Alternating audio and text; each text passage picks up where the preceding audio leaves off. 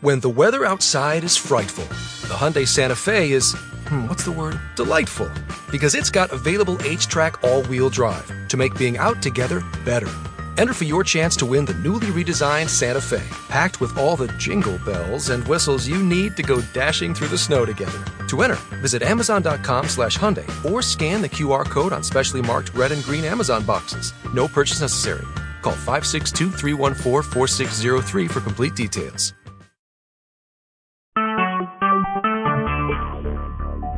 Talk shoes. Recorded live.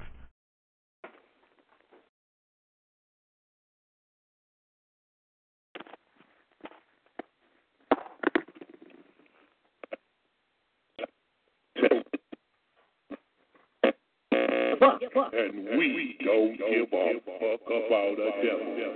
ORS, bitch. You are now in tune. Yeah. I don't like you devils.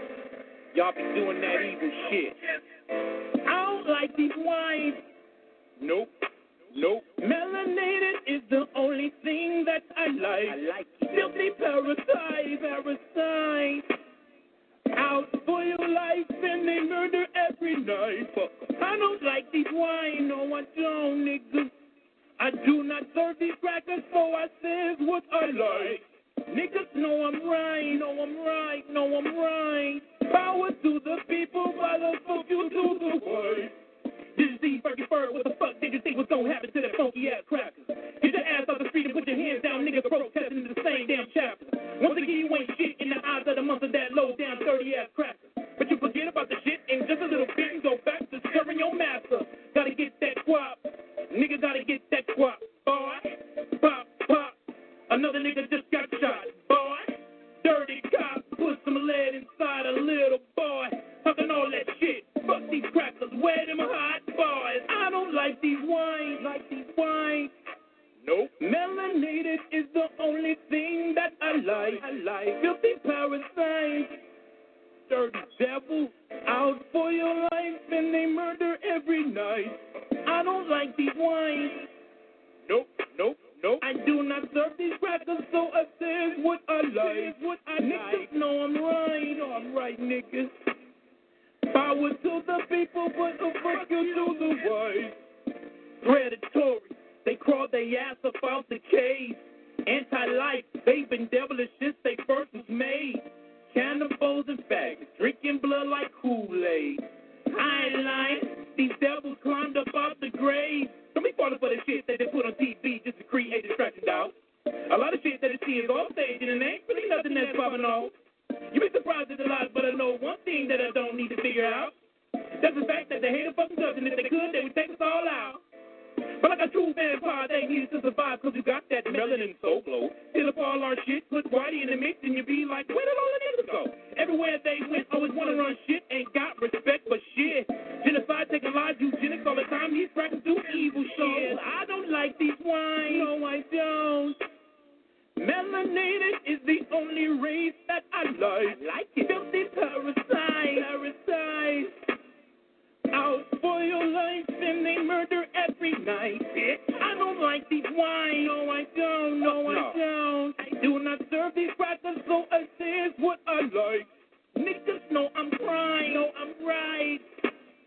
Power to the people, but the fuck you to the white. You might not like me saying it, but you know a nigga's right. Power to the people, but I fuck you to the white. Fuck you.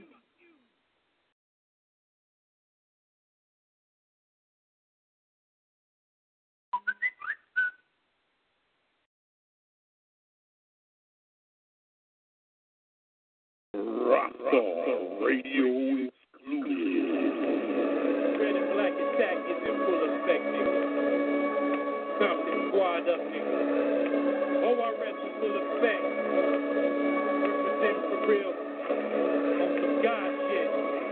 I'm trying to tell these niggas what's hotter than a hot nigga. What's hotter than a hot nigga? A God nigga. Holla at me.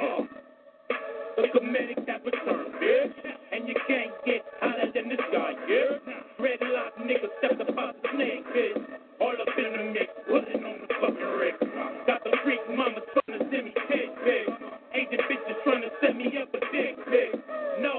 but I break her off like quick.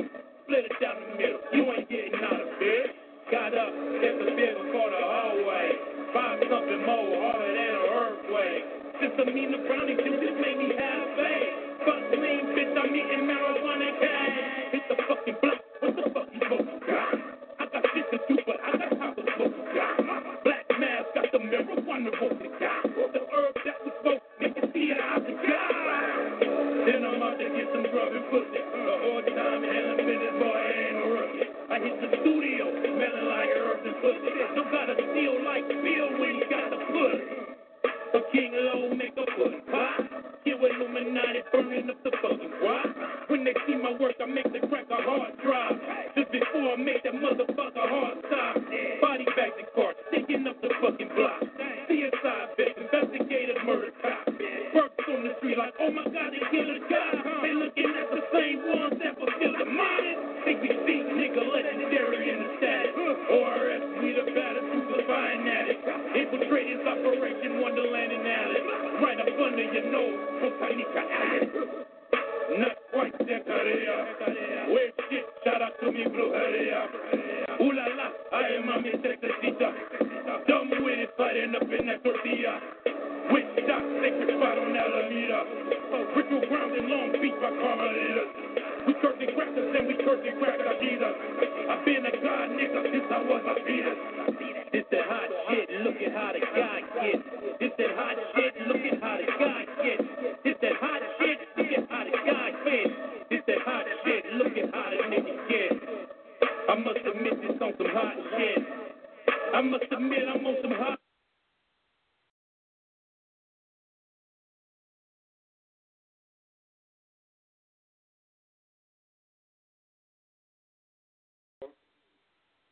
Wildlife rescue workers open up a lot of Dawn. Tough on grease, yet gentle.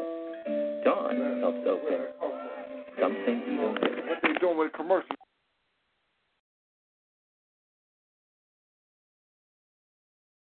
Excuse me for that commercial. Live at 5. This is our sister Camille. We miss you. You must know by now my love for you was real. So now how does it feel when it's too late? Oh, too late. We all must own our choices, right or wrong. You may not regret sending me away, and I may yet live to see the day when you say, love, I did you wrong.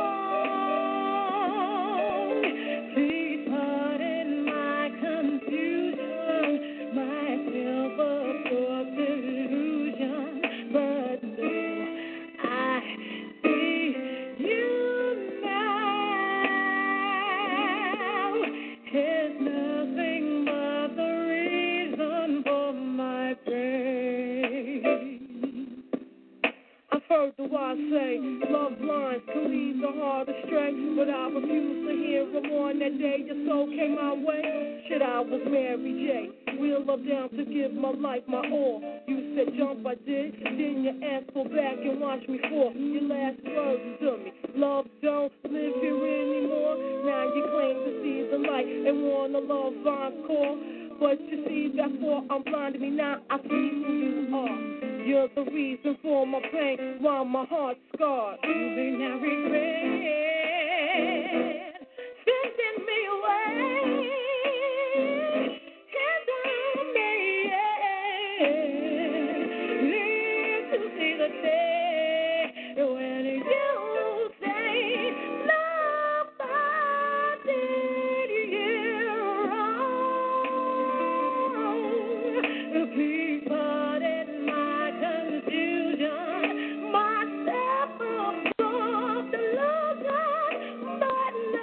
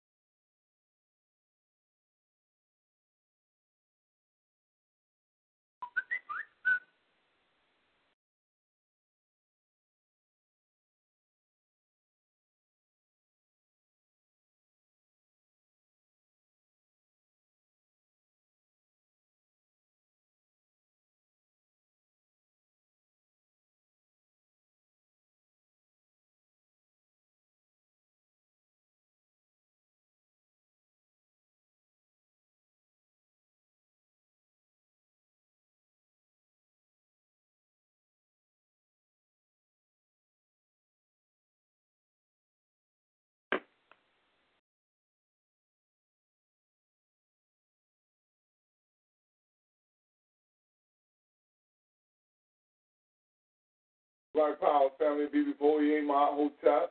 Working for the Feet on the Ground radio. Trying to get our last. Have a little problem with our intro music. I'm having a little problem with our intro music. We're trying to get the last one in, but it seems like it just don't want to play for us for some reason. Somehow it's going in and out, up and down. But you know that's sometimes that's how I do. But we want to get this. We want to get this revolutionary music in. It's your brother Star Black ain't y'all loud. That ain't what I want to hear. You know, that's not what I want to hear. That's not what we're moving with today. But since we can't get it in, let's go ahead and set it off with a praise Nat Turner, glory to Garvey, long live the spirit of Dr. Khalid Abdul Muhammad, praise Harriet Tubman, glory to Ida B. Wells, long live the spirit of Sister Fannie Lou Hamer. Black Power, BB48. What did it do out there today, family? I know you're having a good time today, being that today is the celebratory day of the Shining Prince, Omar Wally, a.k.a. Malcolm, you know, also known as El Haj Malik Shabazz, affectionately known as Detroit Red, you know what I'm saying? So, you know, we just definitely get that salute to the king today. We always send the praises up to the ancestors, and he's always ones who's in the hearts and the minds of the revolutionary nowadays.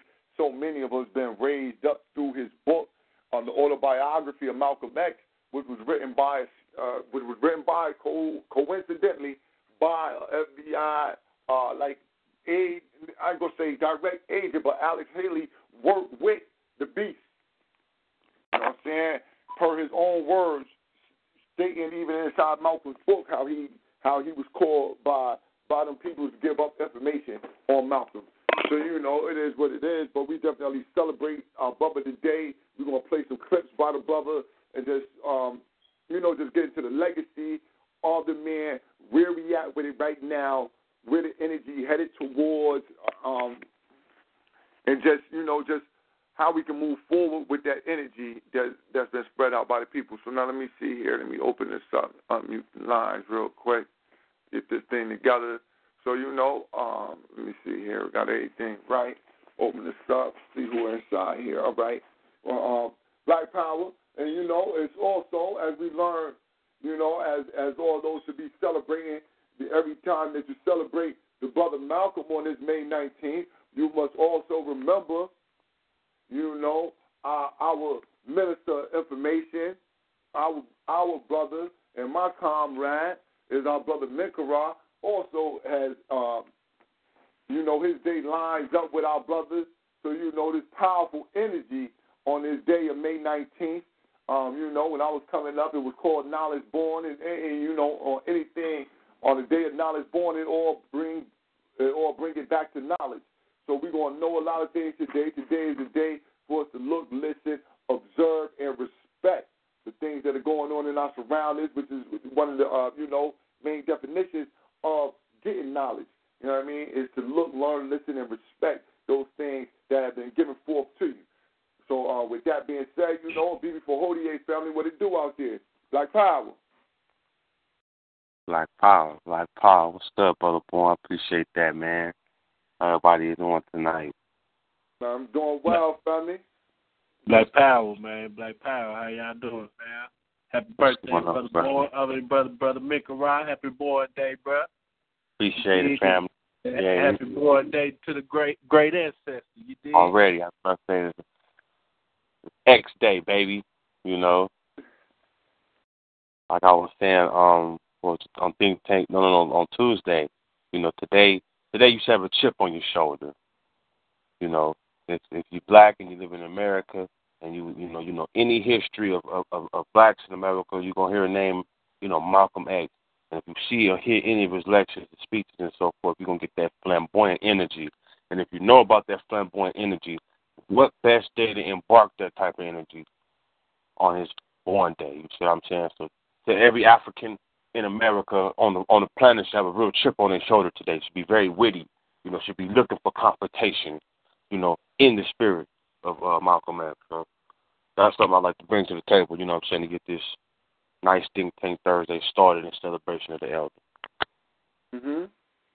I say. I say.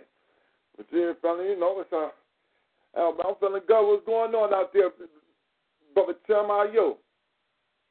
Man, everything gravy, man. You know what I'm saying? Just been celebrating the day, man. You know, enjoying it, man. I'm seeing the love that our people been giving to the great ancestor, man. It's beautiful to see, you know what I'm saying?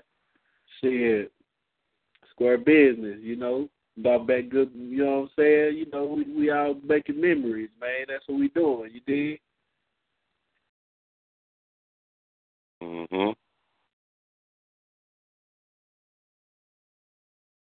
Shit, last year this time, I was sitting my black ass in the jail cell, goddamn.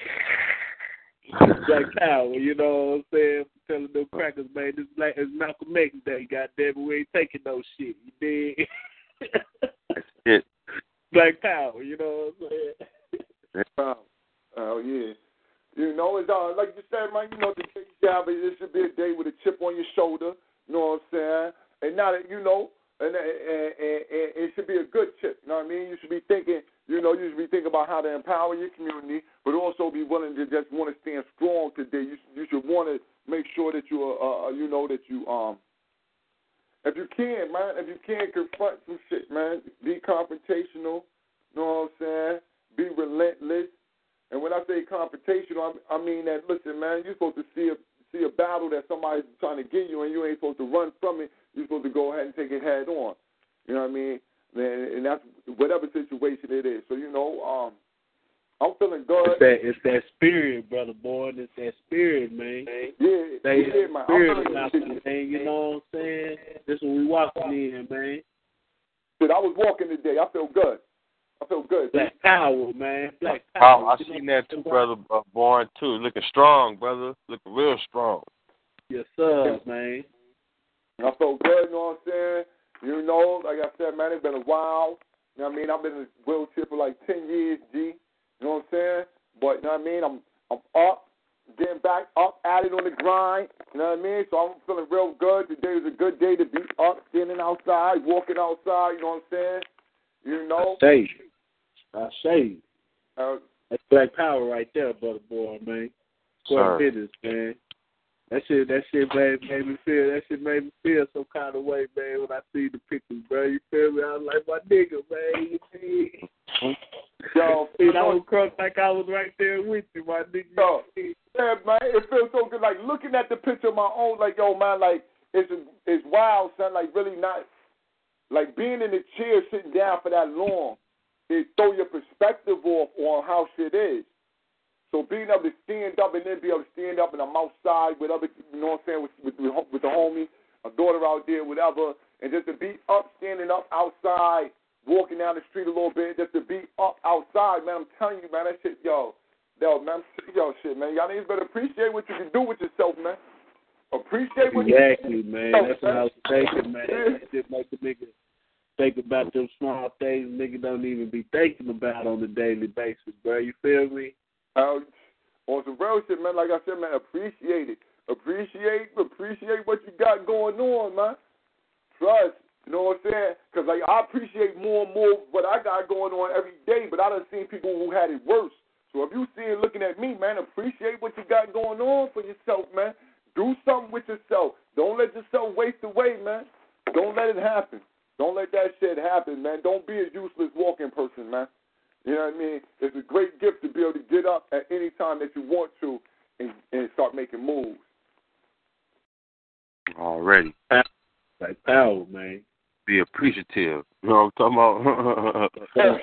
Yes, sir. Yeah. Be grateful. You know Yo, word. Be humble. Like, it make you appreciative, like, yo, son. You know what I mean? Today Malcolm Day, but I'm going to tell y'all something. Now, listen, man. Yo, son, you can't even imagine how I felt when I started wearing underwears again like a regular person. Man. Like, you know what I'm saying? Like, when I first got hit up, son, I was wearing fucking diapers like a fucking, like adult diapers, my G. You understand? You know what I'm saying? I'm wearing these motherfuckers probably 2 years over. It was longer than a year, son. It was longer than 18 months. Wearing fucking Pampers, my G. Fucked up, not knowing if I was going to shit on myself, but nothing, not really knowing my body, not really being able to listen to my body. It took over 2 years for me to be able to listen to my body, to be able to tell what was going on with my body. Because for a while it was just out of whack. So shit would go on, and I wouldn't know what was happening because I wasn't used to my body reacting a certain kind of way when I had to go to the bathroom. So I wouldn't know what was going on. Didn't know what I could eat and couldn't eat. What would make my stomach upset? What would, whatever. That shit turned a whole different leaf on just being able to pay attention to what's going on in certain things. Real life, man, I'm telling you, y'all got to be appreciative of what you got going on because you don't want to shit, nigga. You can imagine the feeling being 30 plus years old. You try to holler at a chick and you got on a pamper, nigga. Nick. You feel me? But you know what I'm saying? I ain't embarrassed by this shit now. You know what I'm saying? Back when it first happened, I was still kind of funny. But right now, I don't give a fuck. It is what it is. Shit is real out here. And you don't want to be in the same situation that I ended up in. You know what I'm saying? And if you ever get in that situation, I want you to know that you can come up out of that situation, man. If you really don't worry about that shit. Have some motherfucking heart, man. Come up out that shit, man. Because we're life, man. It'll happen. It'll happen. Might take time, but shit, man. Time heals a lot of motherfucking wounds, man. As long as you got your feet on the ground, man. Real talk. For business, man. And for through that whole process, man, to still have you know what I'm saying, went about spreading knowledge yourself. Even through, man, you could have been selfish, bro, through that whole shit and just thinking, woe is me, my nigga. You know what I'm saying? Instead, my nigga out here to create this platform, feet on the ground, my nigga. You did, my nigga, waking up the minds, my nigga. And that's what's up, bro. Black Power, fam. Black Power. Black Power, man. Thank you very much, man. You know what I'm saying? You know what I mean? I'm just trying to be me. I don't even know, you know what I'm saying? I don't know how to be no different. I don't know how to be no different. You know what I mean? I just don't. And I've seen it, though. I've seen people get in a situation, man, they just go down. You know what I mean? You know, and I appreciate a lot of things, you know what I'm saying? You know, on a day-to-day basis. So I like to send that love out to the black woman. I'm going to send love out to the black woman. Because I'm going to tell you this right now. Yo, the black woman can she can reanimate your ass. You know what I'm saying? The black woman can resurrect you and bring you back to a whole nother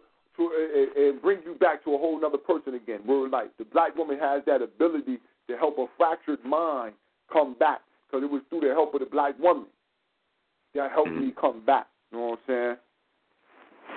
So I like to give that respect to the black woman. I say that.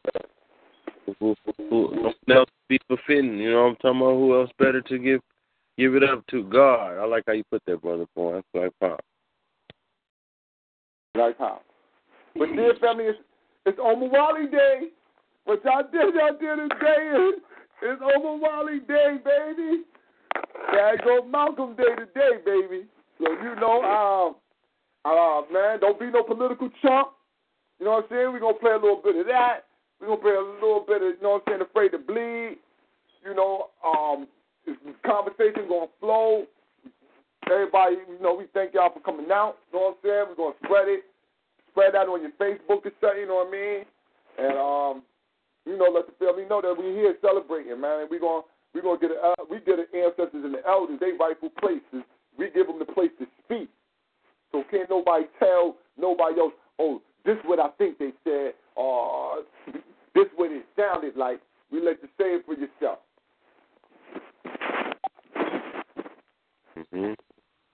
All right. So what it do out there, Brother Mikarah, man, you know, you know, it's your day. It's your day. You know what I mean? Even though we celebrating the elder, you know what I'm saying? We got also, you being a little younger than me, You know what I mean? We got to also celebrate the youth, the youthful energy. I say. You know what I'm saying? The energy that move on in the spirit. You know what I'm saying? Right now, that spirit right now today. So, you know, family, go ahead, man. Take it. It's on you, Brother Mikarah, man. I'm going to fall back with every clip. Can I start and ask Brother Mikarah a question, man? You know, before he gets started, man, you know, I just want to know, like, you know, when were you, how and when was you introduced to Malcolm? You know, and, you know, please tell the family a little bit about that. Okay. In elementary school, I think I was like in fourth grade. No, I was in third grade, and they wanted me to play. You know, you have rehearsals and so forth, and they wanted me to say the Martin Luther King Jr. speech. So I had to remember the speech, you know, and when I was a youngster, in 1991, that movie came out. And at the end of that movie, Nelson Mandela was like, today is May 19th. You know, the whole movie, they don't mention his birthday. And I was like, May 19th, that's my birthday. So after watching that movie and seeing Spike Lee, you know, go through the autobiography, I was like, well, I was born 82, 91. I was 9 years old. And after that, I, you know, started slowly gravitating, you know what I mean? My whole, my transition, you know, Malcolm put, you know, I transitioned from, I was in a black church. My grandmother was AME, African Methodist Episcopal. You see what I'm saying? I turned 18, I got carjacked, and I got stabbed up about. I got one lung and shit right now, right? And after that, you know, I converted to Islam. I was a Muslim from 18 to 28. I never was with the Nation of Islam, though. But I've studied the Sunni Islam, Habash Islam, so forth. You know what I mean? And just started picking up here and there. But I always, since 10 years old, liked the wittiness and the character of Malcolm and the assertiveness. And you know, he brought manhood to the, you had crackers had to respect Malcolm when he talked. Crackers anticipated when Malcolm talked. They had to have their best crackers on cue when Malcolm would talk. You know, you gotta look. We talk about on television, on press, where you got 15, 10-minute slots, and you got to be real prepared. We see it a lot of times where you got individuals who may be speaking for us, who may be leered out of the question in a little 10-minute slot, like the European would want it. But Malcolm always stay on point. He would never stay off the topic. You see what I'm saying? He would always drill on subject, and I always, you know, took note of that and wanted to sharpen myself, you know, to that extent as well. And it's crazy because when you study our experience in America with Europeans, there's a reason why they pick and choose our holidays for us. If you study every African culture, just pick one any time era, you'll notice a fascination that Africans have with elders and the deification of elders who make journeys to the next realm and so forth. That essentially gave them their strength because it gave us our identity.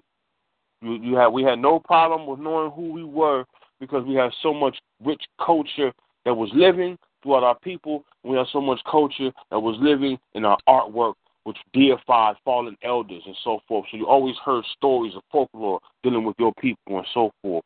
Now, if the European is a war-driven culture, they learned that a good special is an African documentary. How they came with the gun and the Bible. You see what I'm saying? The Europeans had to take away your deity, which is your strength, which is your identity, and have you identify with their mythology, to identify with their culture.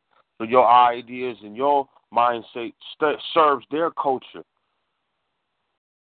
So them knowing this is the reason why they pick our martyrs for us. The question I have to ask, you know, family today is, look at the character of men that were produced in that era. Not just Malcolm X, but all the other civil rights, you know, activists and so forth. Look at the genre of manhood it produced in reflection to now.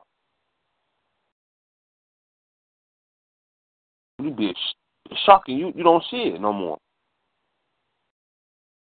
You see athletes in suits.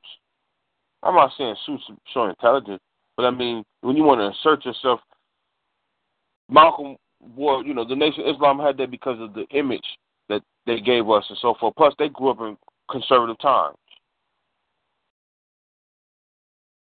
But even right now, we know in 2016, Europeans still denote our stereotype as being very intimidating and so forth. So niggas wearing lavender and pink. But getting back to the situation with Malcolm, look at the genre of manhood it produced. You have to study the times in which they produced that individual, and I think that's the most important lesson we'll get when you watch, even when you watch Malcolm X the movie. It's taking you back into that time. You see what I'm saying? And you see just how black everything was. It was racist as a motherfucker, but at least it was honest. It was separate and unequal. Under the lie of separate and equal. You see what I'm saying? I say. Yeah. Okay, answer the brother question. Like power to that, man. You think it's any kind of way, you think like to have another, I know we're producing Malcolm X's every day, you know what I'm saying, but do you think that that environment that you're talking about, that culture, you think that would ever that raises that promoted manhood, integrity, you know what I'm saying, things like this, you think that ever come back? You think, you know what I'm saying, what would you think would it take to bring that back? Do you think that did Malcolm's voice have an effect to cause that, or was he like the result of that? I think it's coming back now because every couple generations the youngsters assess time. Everybody on this line, we are the seeds of the civil rights movement. We are the seeds of integration education. What do I mean by that? When you talk to our grandfathers, our grandmothers, and so forth, you notice they have a certain strive about them. They have, you know what I mean? They get shit done. You know what I mean? They don't seem to be lost because they grew up, a lot of them grew up during segregation. So they know how to stretch a penny. They know how to deal with their people. You know what I mean? They have good social skills. Now, with the integrated schools and so forth, and basically that is superseded by the next social class, which is wealth. So we all the products of that. So we get to assess the times, and when we see movies or when we read books and about that time era, we picture like, wow. I know I do. You know what I mean? Mm-hmm. I tell my father, you grew. I wish I grew up when you was coming up, because it was togetherness, because of the segregation. See, now it's integrated, it's watered down. And see what COINTEL has done since then, in my opinion, they have watered down intelligence, meaning they have created this image now where when you watch a Malcolm X speech and so forth, and you see the people there, they were very educated people. They were smart, and they strive for. They got nurses, lawyers. They had, you know what I mean. Nowadays, to speak on that, they've dumbed down everything. So to show some sign of intelligence is to show that you're integrationalist. I know I've noticed that. Mm. When I've noticed, I'm just the opposite. When I see information and intelligence, I know over time, if it's intelligent and it's rational, it's going to turn revolutionary instead of integrationalist. You see what I'm saying? The first mindset that the African American makes is integrationalist because we have to integrate into society. Now, once you integrate into society, if you're a smart, intelligent motherfucker, over time, you're going to see through the bullshit. And you may be a closet revolutionary, but it's going to come out. You see what I'm saying? especially when you see a parent, youth being murdered like they are and so forth. So that's what's coming along right now. Like that's why they're trying to get rid of the projects in every state throughout the country. I noticed that gentrification going on. They're giving you vouchers to move into the valley and shit because the projects have turned into a socialist type of state. And most of the time it's all blacks, and you know what I mean? And you know what, Brother Micker, are you saying that about the projects turning over? It seemed like they had a certain amount of time that they wanted them to run because as a project, it is that, a project. They set it up in order to hold a certain system and be able to check that system on a regular basis. It was a big project. I agree with that. A project indeed. You know, with a microscope right under it. Right about that. And see, I know out here in California, you know, they're doing that. You know what I'm saying? They one particular Nicholson Gardens. You know what I'm saying? They offer people vouchers to move out, and then they're leaving. They're not re-renting out the location, so you got whole buildings that's damn near empty. And eventually they're gonna knock all that shit down and make a. You feel what I'm saying? But they say it's crime infested, but let's be real. Every project functions like a socialist country. You only got a problem if you're not from there. I see. Because if you're coming in, you're coming to get something. You see what I'm saying? So you're coming to take the area.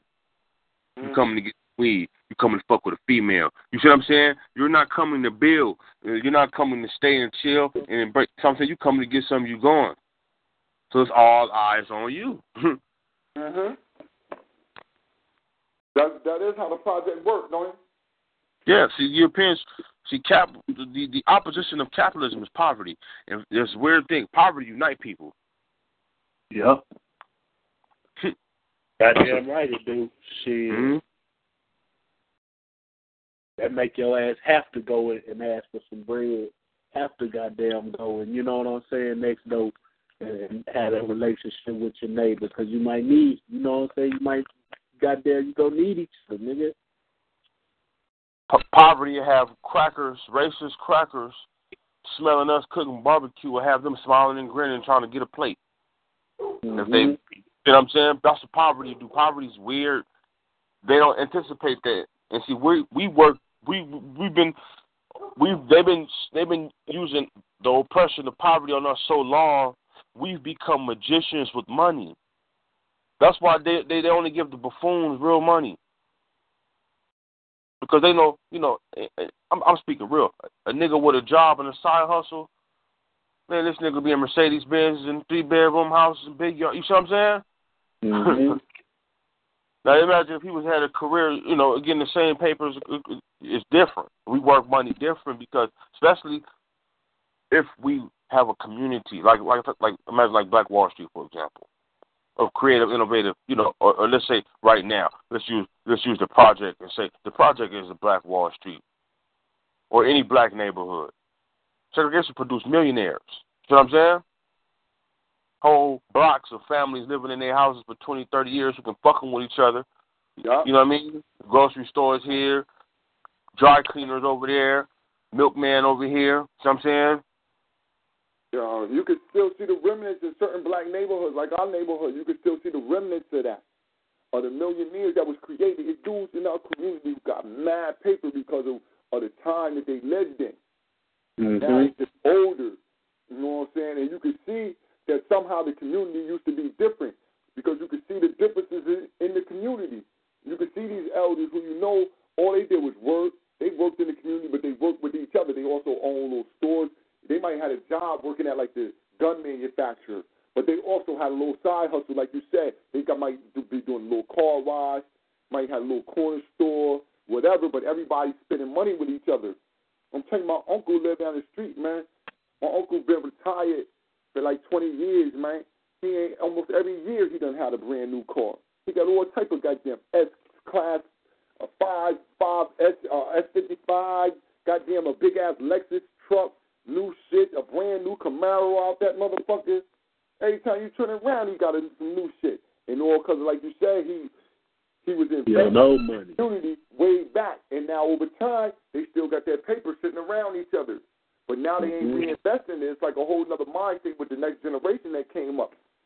They left the economics part out. Like they took their money out of the community, like the elders. They took their money from now to their corner stores and stuff like that and just put it in their pocket, and now they're just sitting back in their home right now. Then the whole process of jail goes back to segregation. That's how it was with segregation. See, integration opened up the game for middlemen. Couldn't no Indian come to a segregated black neighborhood and open up a store? They had to go to the Indians. Yeah. See, integration opened up the game for middlemen who can exploit that shit. I have a right to be here. I can integrate. You see what I'm saying? We was looking at the education aspect of it while they were focusing on our economies and our social systems. And I'm talking about Jews. You see what I'm saying? So we was looking for education. They was looking for the economy. And that goes right back to what you know what I'm saying, what the whole day is about, man. That's why we celebrate Malcolm, man, because he was standing on that shit, man. Fighting against the sin ahead of time, man. And goddamn, y'all don't listen to that shit, my nigga. And man, as the masses, man, the masses of black folks, my nigga, just choose the wrong side a lot of times, my nigga. You feel me? Think about the masses. The masses is asses almost all goddamn all the time, bro. All the time, the masses is asses. But you're talking about that, and that is one of the reasons why we're dealing with our brother today is because it was the political awareness. And the political awareness, your policies are what makes you say, no, we're not going to allow you to come into our community. No, we don't want to buy nothing from you. So if you put a store here, we still ain't going to buy nothing, and we ain't want you here in the first place. That's politics. And that's why you were saying that we was politically naive and that we was political chumps, because we wasn't understanding how to deal with each other. We wasn't creating a policy to deal with each other first and foremost, and a policy on how we would deal with foreigners if they came amongst us. That's what. Exactly. And see, we have, and when you know we politically naive, that means they depend on that. And see, yo, you know what? You saying that, right? And I'm going to tell you what was slick. That Mount Wide, having been in the NOI, I understand what he's saying, too, saying that when he was talking to the general people. Because in the NOI, there's a lesson that states that it talks about white people, and it calls them Muslim sons. And they saying that, listen, we'll let these jokers study. The only one that we deal with is those who study from 30 to 50 years. And after they study from 30 to 50 years, it ain't that after they study 30 to 50 years, it's not that we won't kill them. We just won't kill them as fast as we'll kill their brothers. And these are the only people do trade with, the ones who study with us 30 to 50 years. And what he was saying was that, listen, the only way you can do business with these jokers is you do it on your terms. You got to make them come to you on the terms that you want them to come to you on. And any other ones, you don't do no business with them. If they ain't coming on your terms, if they not talking to you how you want them to talk to you, there ain't no business for y'all to do, because they ain't nothing but the devil anyway. Goddamn right. A whole time. So even the ones that you're willing to do business with, always remember that you just doing business with them now, and you just ain't going to take their head off as quick as the ones who talk savage, who be going all out the goddamn way. But all of them is on the same line. And that's what having a policy about your nation does. It fortifies that so you can help. That's why the Nation of Islam started to grow. It started to grow people with large amounts of money within inside the Nation of Islam because of their system of only working with each other. That we're going to buy, shop, everything that we can from each other. And that was when Malcolm really had it. Malcolm was really being the mouthpiece and the one who was guiding their economic prowess. Then we assess cash cows that was bringing in money for the nation, like Muhammad Ali? Was it really about him going to the service, or was it about him cutting off the money he was generating for the nation? I be thinking about a lot of shit, fam. You ever think about that? Was it, why would you ask a nigga named Muhammad Ali to join the service? Oh, see, now, I don't think they was asking. See, he got drafted. But I know why. Are you saying that about the Muhammad Ali not going in the NOI, even though, see, this is a double thing that happened. Even he still lost out on money. So even with him not going, his donations to the NOI went down because he couldn't perform, he couldn't work. You know what I'm saying? He wasn't able to work like he was able to work. So that messed him up. So it's like a dual thing. I you know what I'm saying, about why he didn't want it, about the reasoning behind not going. I could understand though from where he was speaking of, because the NOI in that day, they were very vocal against, he was hanging with Malcolm. They were very vocal against doing anything with the white man, especially being a part of their army, going to fight Koreans.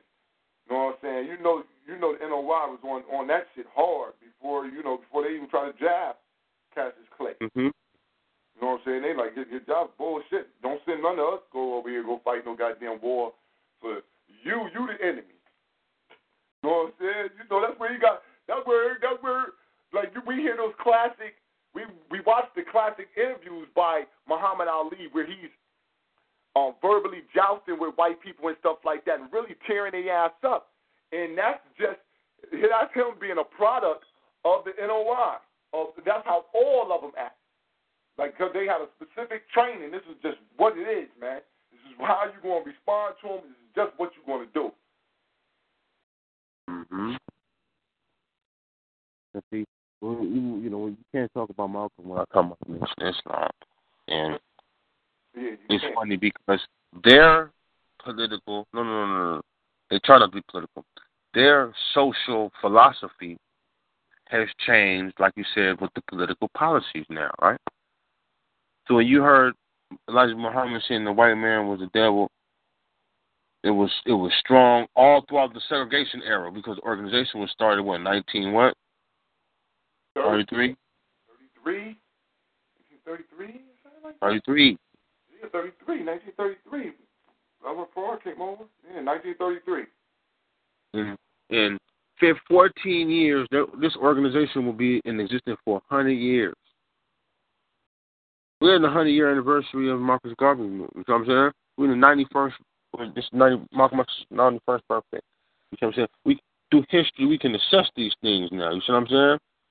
And we can assess that if the present-day leader of that organization, Farrakhan, if he got these niggas, if he's cool with integration marriage, all his talk is spitting the political policies that put in place now, where it was in strictly contradiction of his master's teachers, which was speaking to the policies of the politics back then. You see what I'm saying? Mm-hmm. That's right.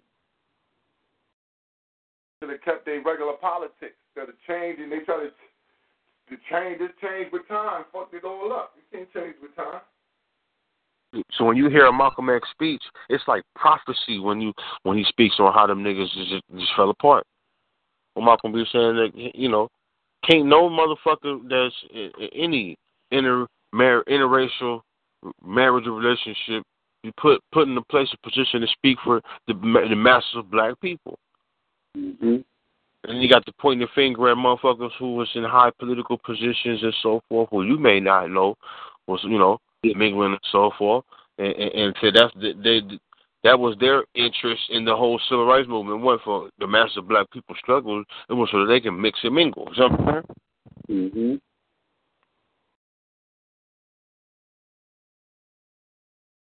Mm-hmm. And this is Malcolm is transferred into to deity now. You know what I mean? And it's imperative that he's our political teacher. Mm-hmm. One-on-one, Malcolm one-on-one for the babies. You know what I'm saying? This is the essence of politics, introduction. And know in America, the base of it's racism.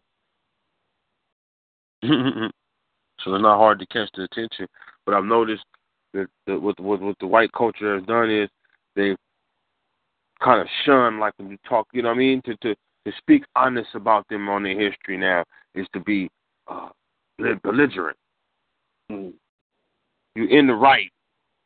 Yeah, you racist. How you going about saying it? That's belligerent. You're in the right now. Yeah. You're being very belligerent, sir. You're in the right. Yep.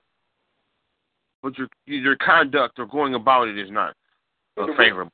Man, you're talking too tough to us. Yeah, but you're in the right. Exactly what it is.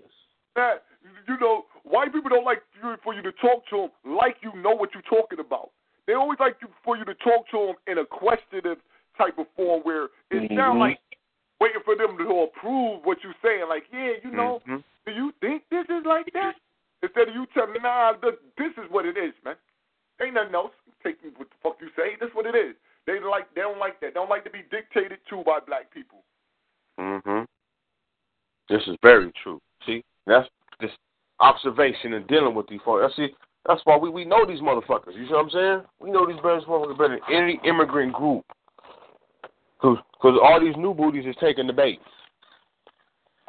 The best thing we can do is stop warning their ass. We didn't warn a lot of motherfuckers about the white man. And they stop warning them. Yeah, no. And keep our mouths closed and worry about our own. That's the best policy we can have, as Brother Bourne was saying, you know, because it's really about instilling, you know, policies on how we deal with and how we deal with other people. We know, and we base our policies off how they deal with us. It makes it very simple then. We know how they deal with us, right? Well, that's how we're going to...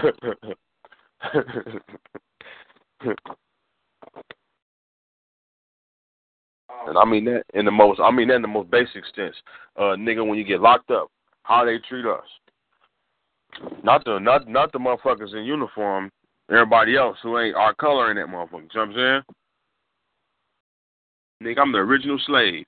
And you looking at me funny when I come up in this motherfucker. You know what I'm saying? It's crazy out here in California, man. It's crazy all across the United States, but damn, I want to... Man. Damn, we got a secret recording. I ain't never even heard this. The FBI secret recording of Malcolm X refusing to sell out. I never heard that. I'm checking on a couple of different things in order to play a little piece of Malcolm right here, you know. And I just seen a clip that stated that they got some FBI recordings of Malcolm where the goddamn FBI trying to get him to sell his people out from the NOI, sell people out. That's what the captions say. I have to check into this so we can, we try to pull that up.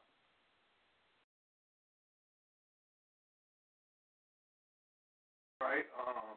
Yeah, I heard that one, man, and he gives like a lesson in how to, you know what I'm saying?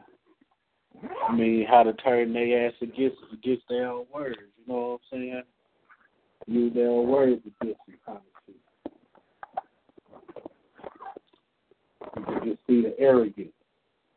Like they just knew he was going to do like the rest of them.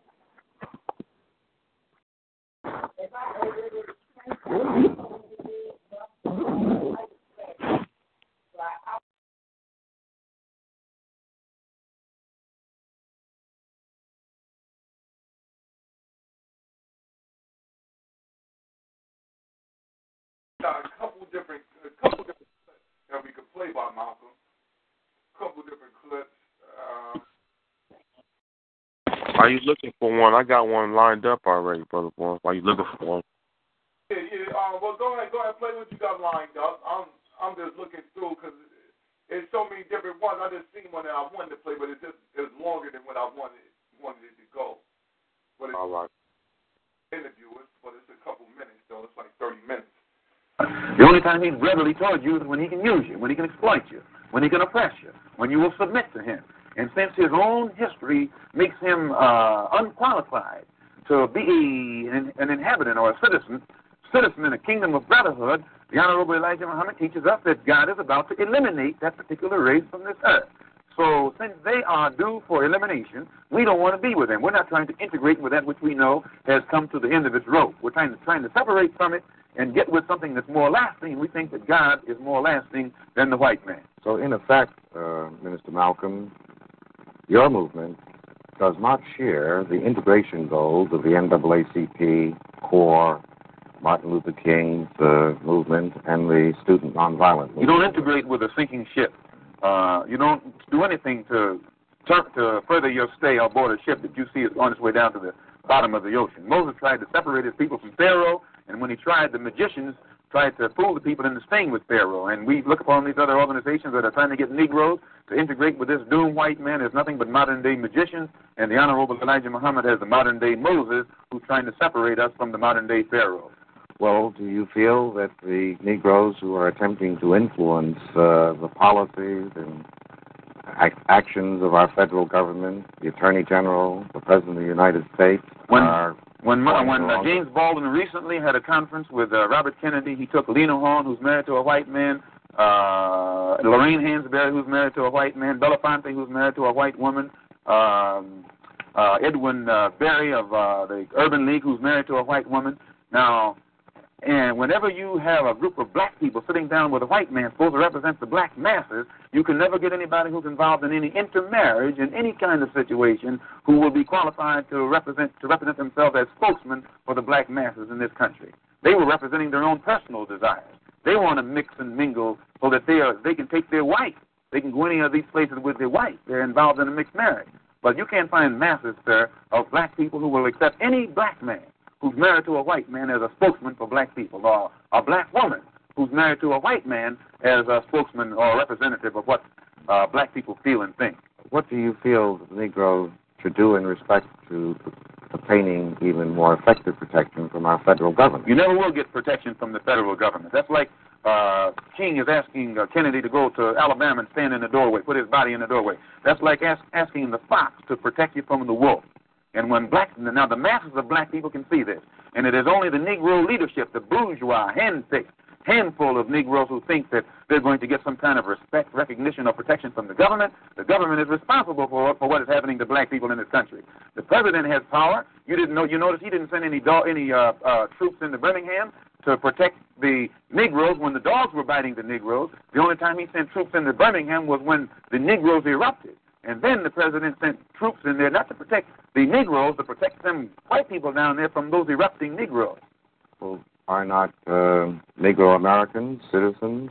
If they were citizens, you wouldn't have a race problem. If the Emancipation Proclamation was authentic, you wouldn't have a race problem. If the 13th, 14th, 15th Amendment to the Constitution was authentic, you wouldn't have a race problem. If the Supreme Court desegregation decision was authentic, you wouldn't have a race problem. All of this is hypocrisy. And it is this hypocrisy that has been practiced by the so-called white, so-called liberal for the past 400 years that compounds the problem, makes it more complicated instead of eliminating the problem.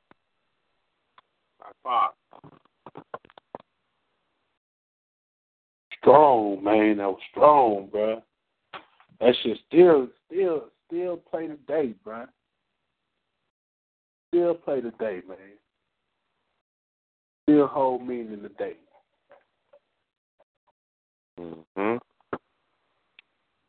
Brother Bourne, you found what you were looking for? Oh, Black Power. No, I'm thinking talking. Okay, I can still let it play now.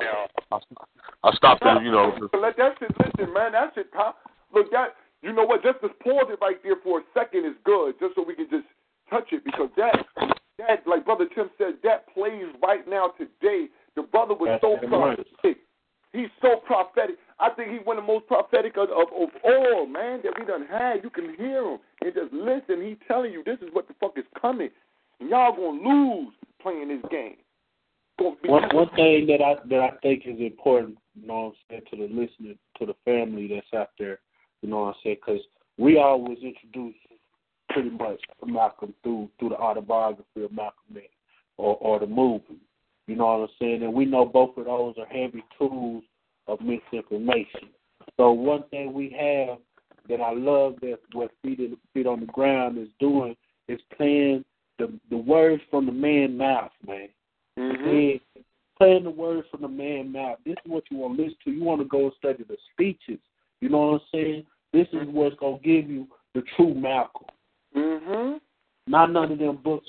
I mean, that shit is good introductory information, but don't take that shit as truth. You know what I'm saying? Yeah. Listen to what the man is saying, and the man is strong right here. What he's speaking on, man. That shit is so true to this day. You know what I'm saying? Because a lot of these niggas is getting in this shit like for Hollywood purposes. What John Henry Clark called showbiz revolutionaries, nigga. You getting in this motherfucker, and then you pressing this line, talk about it's okay to, once you get in there, oh, now it's okay to fuck the white bitch and shit. No, nigga. It's not, nigga. Mm-hmm. Mm-hmm. Not at all. Call yourself no black leader. You can't do that. Yeah. Not in this day and era. Well, in this day and era, like, you know, morality is so bent. People doing, you know what I mean, all type of shit. But accountability is one that's denoted by leadership. You know what I mean? I feel accountable to my people. You know what I mean? Mm-hmm. I mean, you second guess a lot of shit. You enter it looking from your perspective of a nation. They want the individual. We can make you. We can. You know what I'm saying? I had to put that out there because that's what I hit Ishmael Law with on Amir Roswell when I got on him, because that nigga's wife's, she's not black. You know what I'm saying? Hey, yo, I'm going to tell you something that I learned, man. You can't really, that's what Malcolm said was true. How can you really have the Africans or the black people's welfare in mind properly if the person that you sleep with is the enemy, is not your people? How can you really be like, yo, I don't want and you know these niggas pillow talking. Yeah, you can't. I would trust you with any information, nigga. Get the fuck out of here, nigga. When you go home after, you know what I'm saying, after whatever, you pillow talking with the white bitch, my nigga. Come on, nigga. Or the Mexican bitch, whatever you call her, whatever you want to call her. Mm-hmm. Whatever you want to call her. We can't tell you no real information. When you sleeping with a Hispanic. Nothing true. We can't tell you no information because we don't know. You right there with the enemy, my nigga. But you know what I mean? See, I can expect that though. I can expect that from someone who's a self-proclaimed Moor. I can expect that. I can expect that. You know what I mean? Moors just, you know, they from Spain and shit. So if somebody speak of Spanish, that was just like Cali. He's practicing tradition in regards to their downfall. He's practicing tradition, more tradition. Go find me a white bitch and go up in her. Yeah. Hey, I got to expect some shit like that sometimes. You know what I mean? That's real talk right there. You see what I'm saying? Oh, man, yeah, no, it's definitely, it's a reality, even though it sounds funny, but it's a reality. That is what it is. You know what I mean? It's definitely a reality. See, that's a dagger that cut real deep. Nigga don't like that. Mm-hmm. Because that's not a dagger hitting his manhood. Well, it is hitting his manhood because it strikes his ego. Nigga's a weekend warrior. He's a weekend warrior revolutionary. You see what I'm saying? You know, Sunday nights they get their little shit off their chest. But nigga, the affairs that you're speaking on, you're not even qualified to answer because your ass is sleeping with the enemy. And not just in regards to that, like the back then in during integration, when they were trying to pass integration, the worst that was getting it was mixed couples. You know what I'm saying? Exactly. Mixed couples, nigger lovers. And let me add this too, man. You know what I'm saying? That's one of the attacks from Alex Haley and from these white folks on Malcolm. You know what I'm saying? They know what he's saying right there. You can't be fucking with the white bitches or whatever, right? Hey, if you knew it, if you noticed in the book and in the movie, that was one of the main things they tried to goddamn show Malcolm before turning into Malcolm. They tried to show him as a lover of white bitches. You know what I'm saying? As I chose the white bitch over the black girl. You know what I'm saying? Okay, now this is absolutely. I mean, we don't know if it's true or not, but we do know that they used this before, this tactic before, to try to turn black people against their leaders. You know what I'm saying? To ruin the image, my nigga. You know what I'm saying? When William Styron wrote his book on Nat Turner, the bullshit confessions book, this was one of the main things he tried to say about Nat Turner, that he loved white bitches. This has nothing to do with whether he's a revolutionary or not. You know what I'm saying? This is particularly just to attack the image and attack his credibility within the black community and amongst black revolutionaries. Let me say one more thing. J. Edgar Hoover in the COINTELPRO, what did he say? To discredit the leadership towards respectable black people and towards militant black people. So they're not just trying to discredit these leaders to these Martin Luther King ass niggas. They trying to discredit them to us, nigga, the revolutionaries, the niggas that say we're fucking the white hoes. You know it. Black power. I said it out. Well, Brother Mekara, you gonna throw that other? You gonna play the rest of that? About how long is that clip? Well, you can play it. It's good. I got all the speeches, so. Yeah, I got the right. No, I thought that was one that you was playing. I didn't know if it ended yet. Yeah, hold on. Last clip. Well, Minister Malcolm, what do you see as the future of the Negro in America? What do you think will be the culmination of the present thrust? Until the white man in America sits down and talks with the Honorable Elijah Muhammad, he won't even know what the race problem, what makes the race problem what it is. And it's just like Pharaoh couldn't get a solution to his problem until he talked to Moses, or Nebuchadnezzar or Belshazzar couldn't get a solution to his problem until he talked to Daniel. The white man in America today will never understand the race problem or come anywhere near getting a solution to the race problem until he talks to the Honorable Elijah Muhammad. Then Mr. Muhammad will give him God's analysis, not some kind of political analysis or psychologist analysis or some kind of clergyman's analysis, but God's analysis. That's the analysis that Moses gave Pharaoh. That's the analysis that Daniel gave Belshazzar. And today we have a modern Belshazzar and a modern Pharaoh sitting in Washington, D.C. What do you think is going to happen in Birmingham, in Jackson, Mississippi, in Philadelphia, in Boston, in Englewood? Well, Dr. Clark, as you know, these Negro leaders have been telling the white man everything is all right, everything's under control. And they've been telling the white man that Mr. Muhammad is wrong, don't listen to him. But everything that Mr. Muhammad has been saying is going to come to pass, is now coming to pass. And now the Negro leaders are standing up saying that we're about to have a racial explosion. You're going to have a racial explosion. And a racial explosion is more dangerous than an atomic explosion. It's going to explode because black people are dissatisfied. They're dissatisfied not only with the white man, but they're dissatisfied with these Negroes who have been sitting around here posing as leaders and spokesmen for black people and actually making the problem worse instead of making the problem better. What will be the consequence of this explosion? Anytime you put too many sparks around a powder keg, the thing is going to explode. And if the thing that explodes is still inside the house, then the house will be destroyed. But what will happen? So the Honorable Elijah Muhammad is telling the white man, get this powder keg out of your house.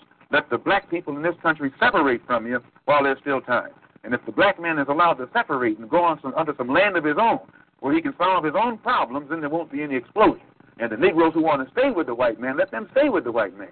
But those who want to leave, let them go with the Honorable Elijah Muhammad. As I understand your position, Minister Malcolm, the only thing that can save us from a catastrophic explosion is complete separation. Complete separation is the only solution to the black and white problem in this country.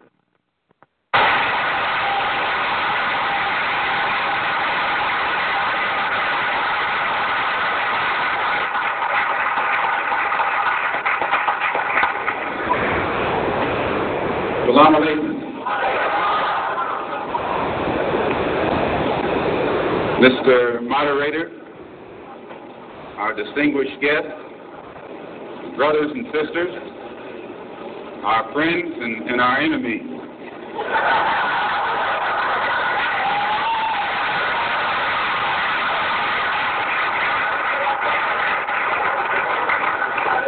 Everybody is here.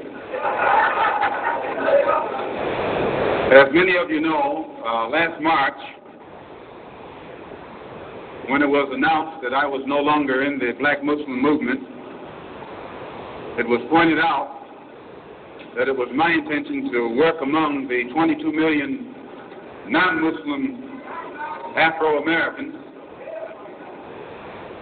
and to try and form some type of organization or create a situation where the young people, our young people, the students and others, could study the problems of our people for a period of time and then come up with a new analysis and give us some new ideas and some new suggestions as to how to approach a problem that too many other people have been playing around with for too long.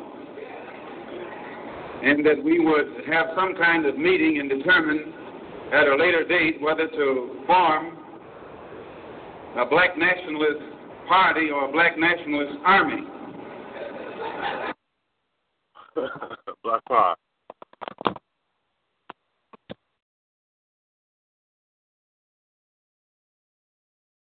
All right, Black Power. Man, it's a good powder keg. So listen to that powder keg speech. Listen to him, you know. Man, that's you know, this is what I'm telling you, man. This what faggotry and all this shit did, man. They done try to put water on the powder keg, man. For life. And you know, like, yo, if you got explosives, right?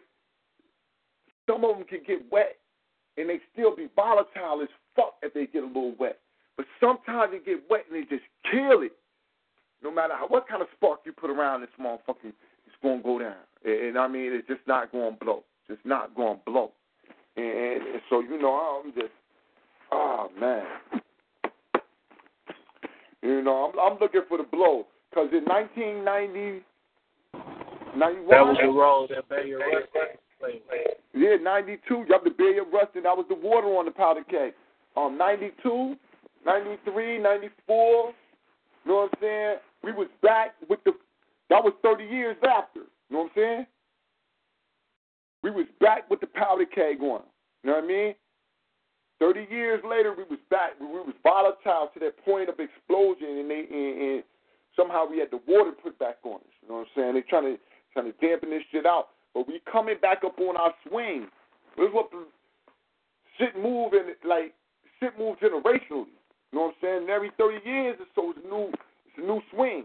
So we right back up on the cusp that we need that you know what I'm saying, explosion. We right back up on the cusp of explosion, man. We 26 years late after the 90s, man. So we back on it. And y'all remember the 90s. Y'all remember how the 90s was. Mm-hmm. You know what I'm saying? It was blowing up. They bringing in other minority groups to ease the situation down. That's true fact. Like what they did after slavery and during that whole period, the Irish, the conflict we have with the Irish as well. You see what I'm saying?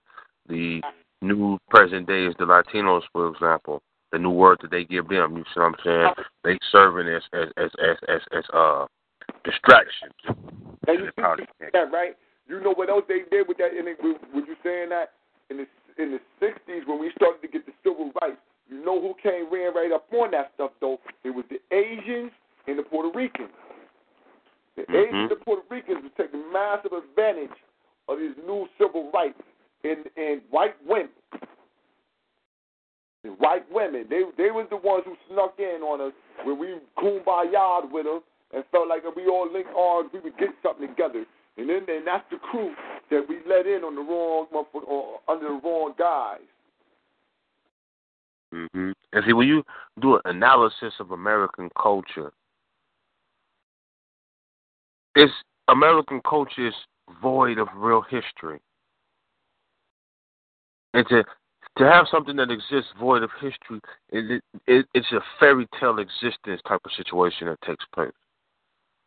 Because when you speak, or maybe I'm saying it wrong. Maybe the people who are most successful in American culture and know American history, that could stomach it. What it took to accomplish the railroad tracks being built. What it took to establish the 13 colonies, to build Washington, D.C., to create 150-year tax-free, labor-free slave workforce. You see what I'm saying? Mm-hmm. The individual who suffers in America is one who can't know true American history. Because to some extent, if you know some of American history, you can either do three things. Join it and be unsuccessful, join and be successful, or don't fuck with it at all. You see what I'm saying? A lot of people who know American culture and history, conscious people, don't fuck with it. So every 4th of July they promote this, That means the cracker is dangerous to some extent. To some extent he is dangerous. I'm talking about the average cracker. Because they're even void of true American history. Because when you get done asking these motherfuckers questions, you'll find out once upon a time ago, these motherfuckers was white slaves here. You see what I'm saying? Mm-hmm. Some of them. Majority of them. And I don't say that we should sympathize for them. No, I'm just saying that the motherfucking real crackers who granddaddy was slavers and shit like that, them motherfuckers are balling now. You know what I'm saying?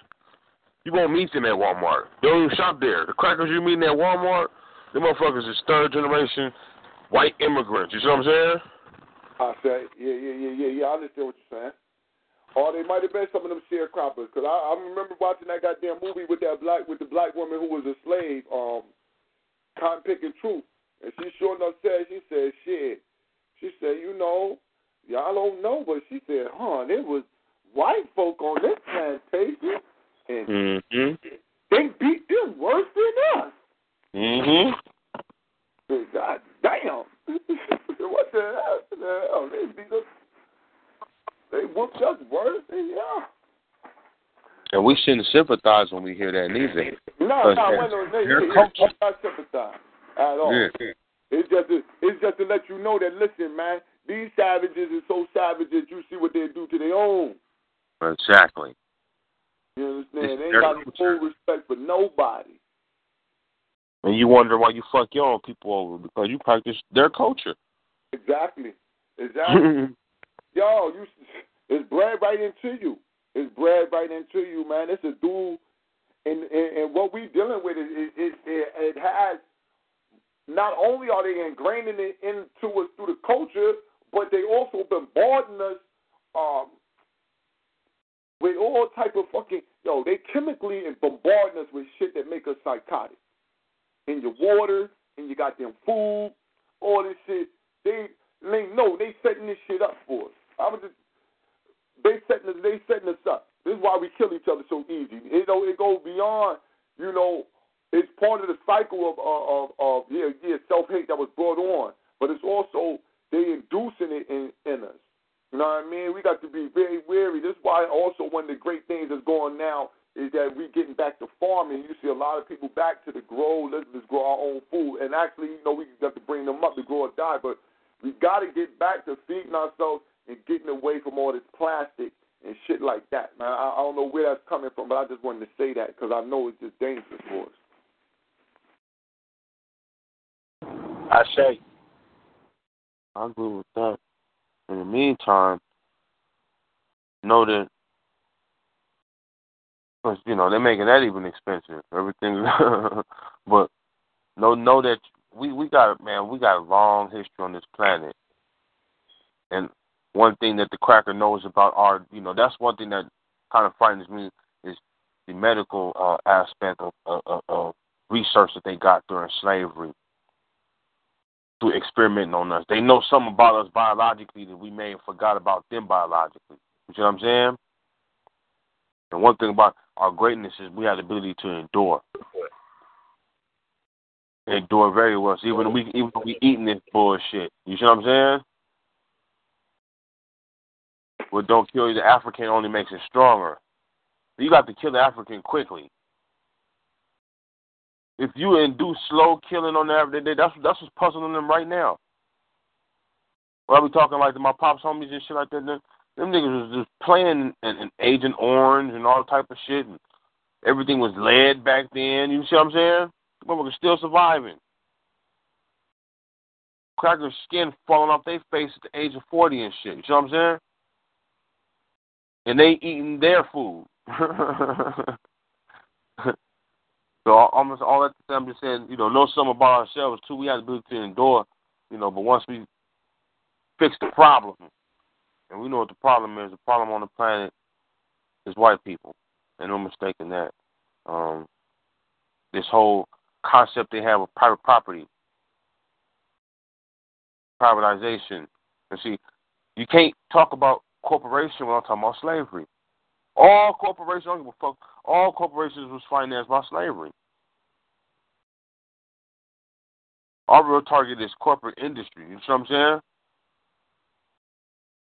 Because they're the ones who maximized and took advantage of that free slave. Imagine you work in a successful business for 150, 200 years where you have to pay your workers a damn thing. Look at it from that aspect, you know what I'm saying? Billions of dollars, really free. All you got to do is supply and demand, but you got to just make sure you keep the vacuum going, but you ain't got to pay. The labor's free. Getting this shit, faxing it, wrapping it, you see what I'm saying? Mm-hmm.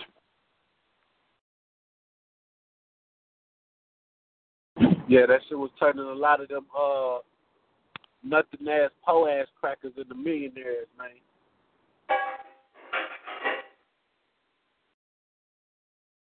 You watch movies like, remember Schindler's List? Anybody remember that movie?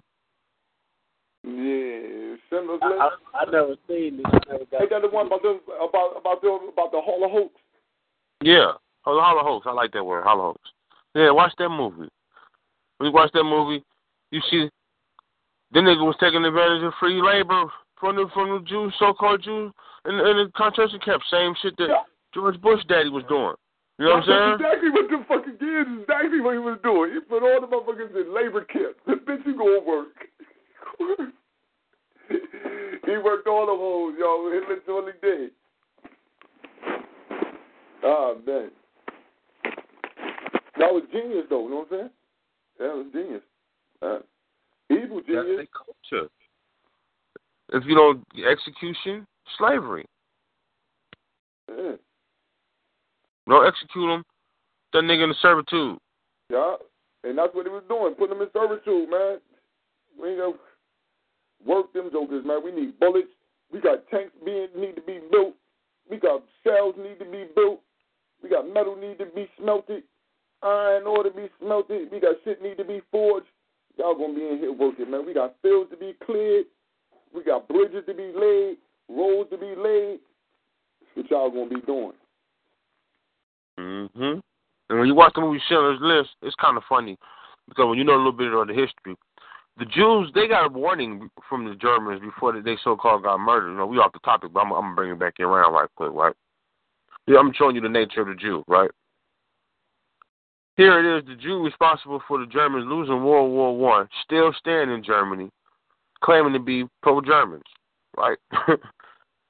This little young nigga coming to power named Hitler and blow these niggas out the water, right? Extradite, ostracize them niggas first. Don't fuck with them. These niggas did this and that. The real smart ones, even Albert Einstein, his scary ass, he even tried to flee, right? They seen the powder keg coming, right? For the ones that did stay, when you watch Schindler's List, it's funny because they show a very poverty-stricken Jewish family trying to have a meal. And the Germans are coming. And when the Germans are coming, the Jews hear them coming up the thing. The Jew daddy run to like a little stash spot. Like how niggas have, like it reminds me of the hood. Because the first ghettos was in Germany. Remember that, my nigga. Feel me? The first ghetto, the word ghetto is denoted to describe a community that the Germans had the Jews living in, right? Hello? Yeah. Right? Look at the word ghetto was, right? Jewish ghettos, right? The Jews live in ghettos in Germany after the Germans gathered them niggas all up, put them niggas in one area, right? So the family's trying to have dinner, and the Germans are coming. So the Jew daddy didn't really like the police coming for, it's a raid, nigga, it's a raid. So the pops find a stash spot, and he grab a bunch of diamonds, like crack, and throw it on the table. And then his wife brings a loaf of bread, and he ordering the kids to take bread, put the diamonds in the bread, and swallow the diamonds. You hear me? Nigga, your freedom finna be compromised, and you motherfuckers are worried about diamonds? You see what I'm saying? I'm busting up laughing. I'm watching this shit in the class. This is at school. Everybody looking at me like, why you laughing? Like that. I remember watching a parody, one of those racial movies. I can't think of the name of it. I think it was a scary movie or something. And they were showing a racial thing for a Jew. And the nigga wanted to get away from the Jew, so he took a gang of pennies and threw them in the air. And the Jew was so greedy, he had to count and catch every penny before he chased the nigga. You see what I'm saying? So when I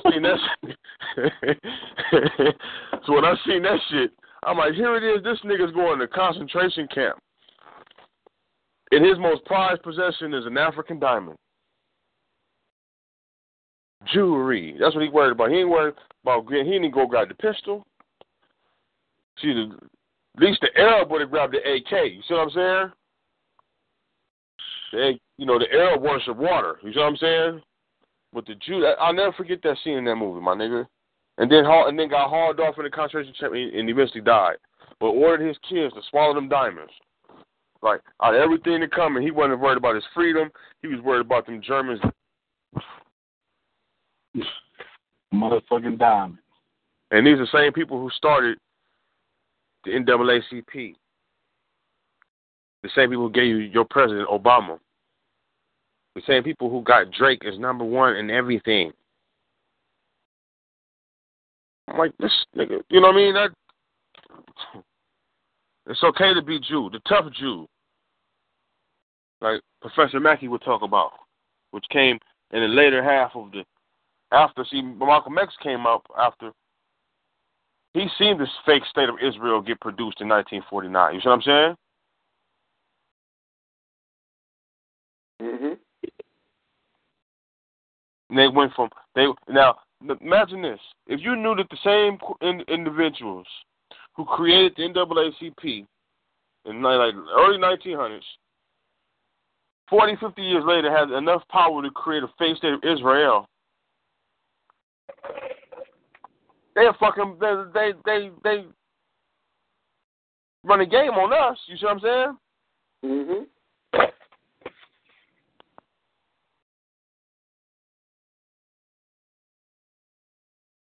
My patience has run out.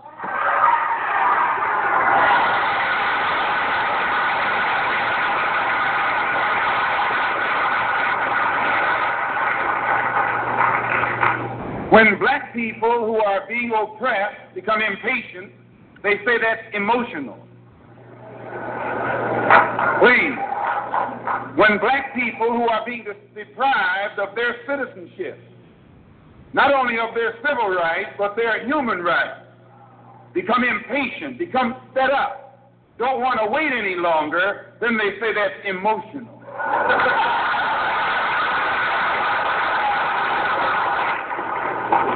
The so-called Negro leaders and organizations should be praised. They should be congratulated. They should be complimented. Because out of all of them combined, the white man has not yet found one who will play the role of Uncle Tom.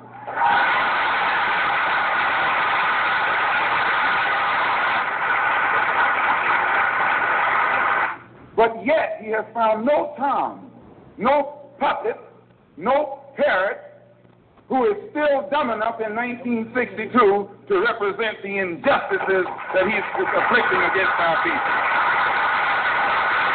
We don't care what your religion is. We don't care what organization you belong to. We don't care how far in school you went or didn't go. We don't care what kind of job you have. We have to give you credit for shocking the white man by not letting him divide you and use you one against the other.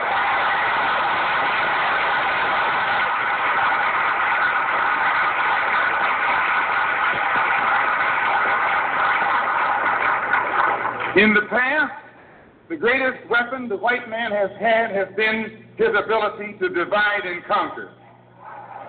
As Jackie Robinson pointed out beautifully on the television last night, 4/5 of the world isn't white. Isn't that what Jackie said?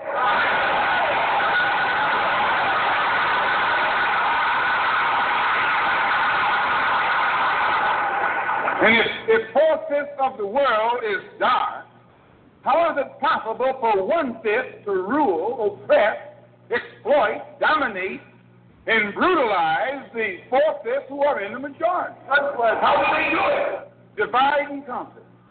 So if I take my hand and slap you, you don't even feel it. It might sting you because these digits are separated. But all I have to do to put you back in your place is bring those digits together.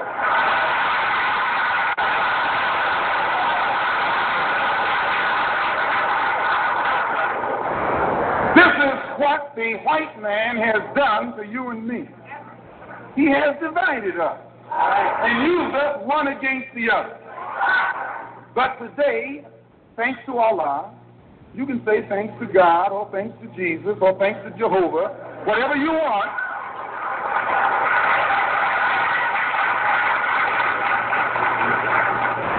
But as a follower of the Honorable Elijah Muhammad, we have been taught to say thanks to Allah. And that's what Jesus said. Jesus called on Allah. He said, Allah, Allah, Allah, Allah, to me. I believe what's good for Jesus is good for you. If Allah was good enough for Jesus to call upon, I think he should be good enough for you to call upon. Since the so-called Negro community has shot the white man by resisting all efforts to divide us, I think that you and I should continue to shock him by staying and working together in unity. Despite religious, political, economic, or educational or social differences, let us remember that we are not brutalized because we're Baptist. We're not brutalized because we're Methodist. We're not brutalized because we're Muslim. We're not brutalized because we're Catholic.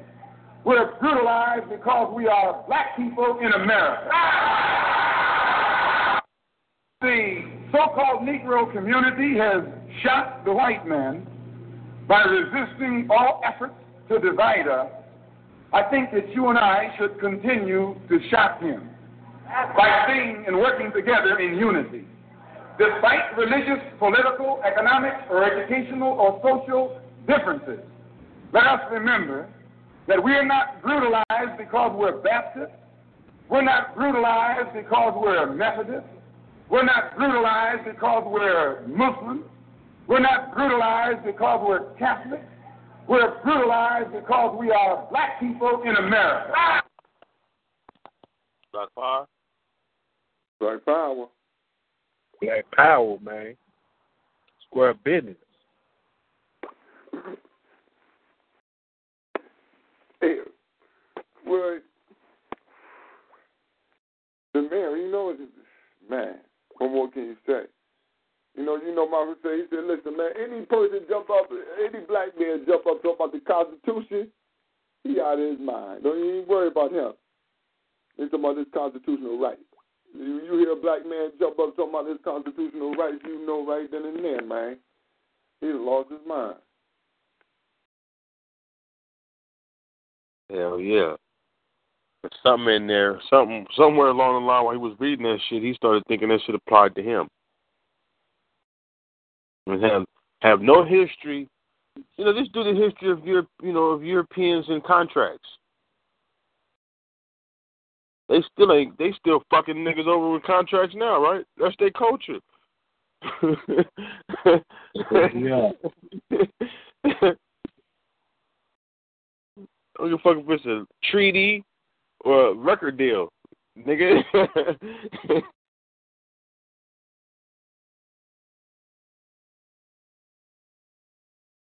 But the nigga trying to get signed, though. Yeah. Nigga trying to get signed, though, Dad. I like how he put it out there, holistically. A lot of other motherfuckers think, we're suffering because we, nah, nigga. The minute we get to talk about the white man, they want to talk about being Hebrew or being a Muslim. What they got to do with it? They ain't got shit to do with it. He didn't ask you. He didn't even ask what you were. He just saw you and put you in the category. You see what I'm saying?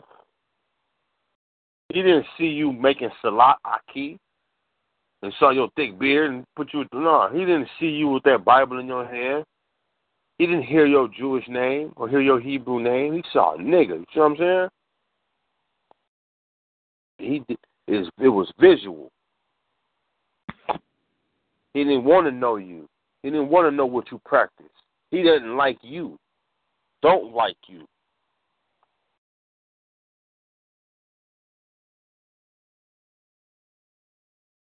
It's a reality because, some of my family members, think that there is some good white folks out there. Brother Tim, Brother Bourne, you know any good white people? Huh? You said you met a fair cracker? Met a fair cracker?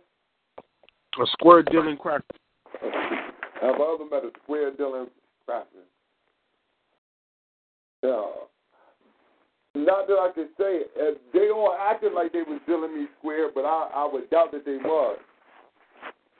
You know what I'm saying? I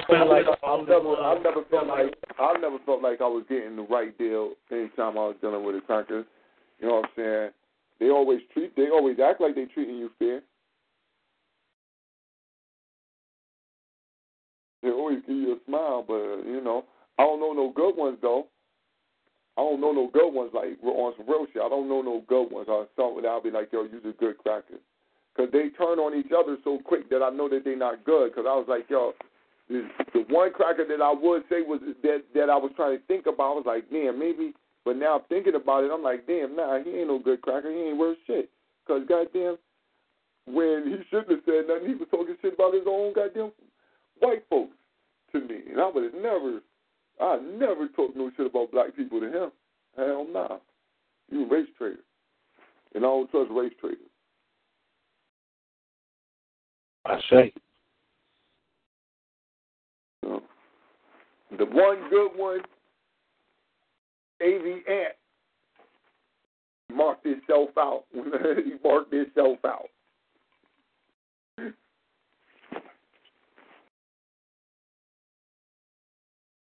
I met some good half-black, half-white people. I can say that. I can honestly say that. So we got to ask the question when you hear that question. Like, what the hell? I met one good half-black, half-white person that I know that is accountable. You know what I'm saying? Mother, black woman, accountable black man.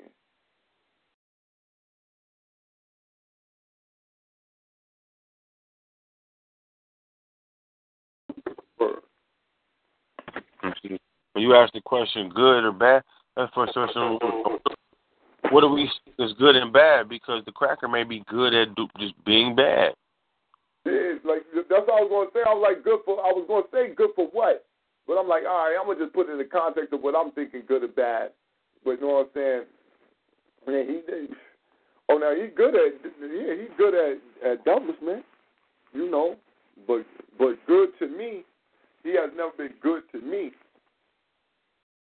Will he pick up a gun, man, and kill another cracker to goddamn save your life? And to me, that's why I judge it off of, bro. I mean, I know that's harsh, but shit, that's what I'm judging off. You know what I'm saying?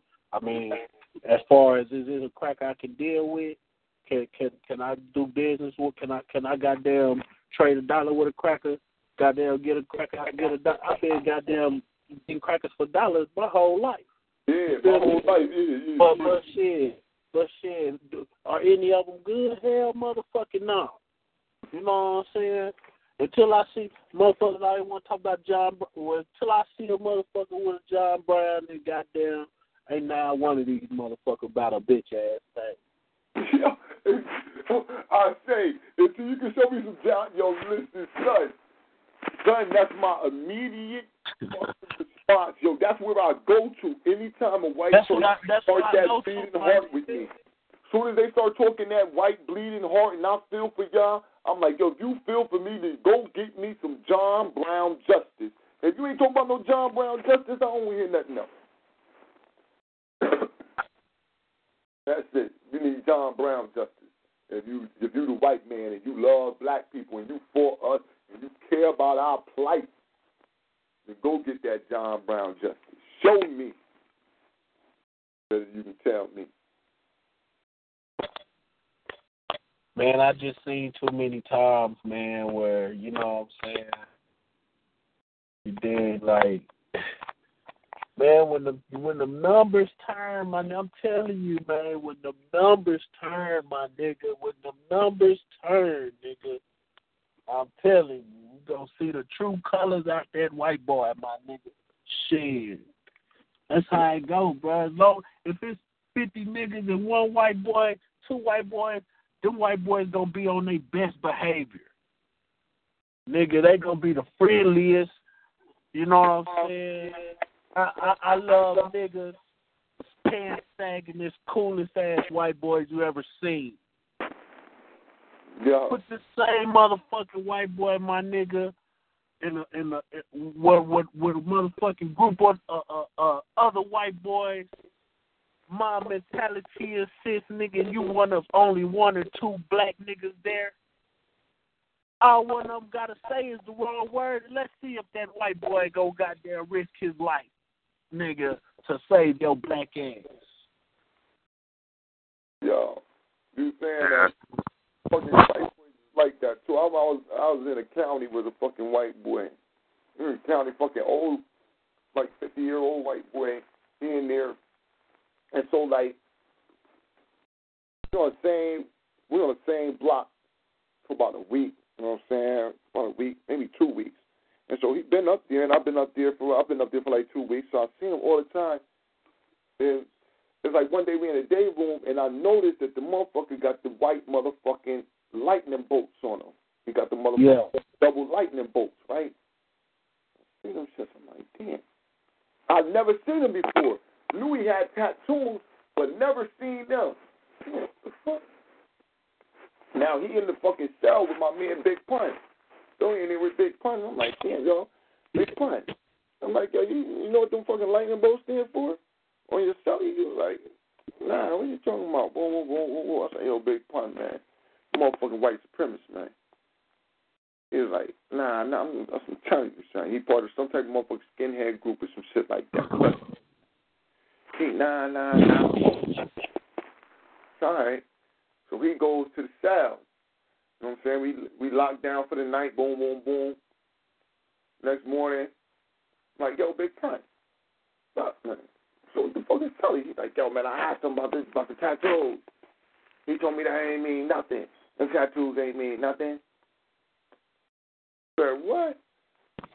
I said, where are you at? No white boy gonna have that shit on his ass for no reason, man. Not for no reason, son. It's not gonna happen, bro. That shit not gonna happen. All the motherfucking swastikas, all the motherfucking the bolts, the motherfucking Celtic Wood. You see a Woody Woodpecker on a white boy, nigga, you need to be looking at him crazy. Yeah. Shit. Yeah. These white boys got all kind of little shit, my nigga. That mean they'll kill you. We can dissect that shit because, okay, the lightning bolts, that stands for the SS. Yeah. That's Hitler's little elite group, right? They protected Hitler from the coups. Oh, hold on. Let me tell you this real quick. The fucking next morning, though, we had breakfast. Big Pun come out. I asked him about it. I said, yo, where your celly got? The motherfucking celly don't come out. We look, the celly got the CO at the motherfucking cell doors. Motherfucker packed his ass up, took him off the block. I'm gonna call it. He called the CO. He called the CO and packed himself up because he didn't think niggas knew. Like, you know, it's like young dudes in there. Like, so niggas ain't never been. You got some older dudes, but niggas ain't never been locked up. Like, and they don't know. They really don't know that you got crackers. Like, they not really even thinking about that. These niggas is just in the street. You feel me? They ain't not even. Ain't no thought in their mind about racism, white supremacy, racist ass cracker around you. None of that shit. They just looking at him like he cool. Like, he come to the day room, he talk to everybody and whoop, whoop, whoop, whoop, whoop, whoop. No problem. You know what I'm saying? But it's like Brother Lou said. Like Brother Tim said. Yo, it's because it's only him. Now, it was 2 white boys on the block, but they ain't enough. They ain't strong enough to do nothing on the block. Nothing at all. So ain't nothing y'all can say. And the one other white boy who with him, he's sick, got cancer in his stomach. So if you come off out your mouth with anything fly, we going to A-Rap rap your motherfucking, we going to do the rap on you, son. Goddamn right. Get your ass out in here, man. Stop y'all right the fuck out till you're dead in here. You will die in this motherfucking day room, son. Trust it. And we try niggas to stuff you in the motherfucking bathroom. You be in there to the CO be like, yo, these motherfuckers ain't locked up. Even the street level cracker to the corporate cracker, they still tied up white supremacy because they big up Hitler because Hitler was a eugenics in the most literal sense. That nigga got his ideas from crackers in America. How to execute, how to go about killing these motherfuckers. You know what I'm saying? The sterilize. Hitler created the first cracker sperm bank. Y'all know that, right? So when it comes to that, that's why that was right there. Yeah, I didn't know that. Well, he was on the. Was it on some population control shit? I mean, what? He wanted to create a blue-eyed, blonde-haired German. Yeah, he was trying to create the super okay. So he wanted to preserve. He found out how you could preserve and bring out the recessive gene. He studied eugenicists. He was all back to Margaret Sanger, all the motherfuckers. So even when you see the cracker in the streets, nigga, he had the lightning bolts. The lightning, when you look at him, it's an S.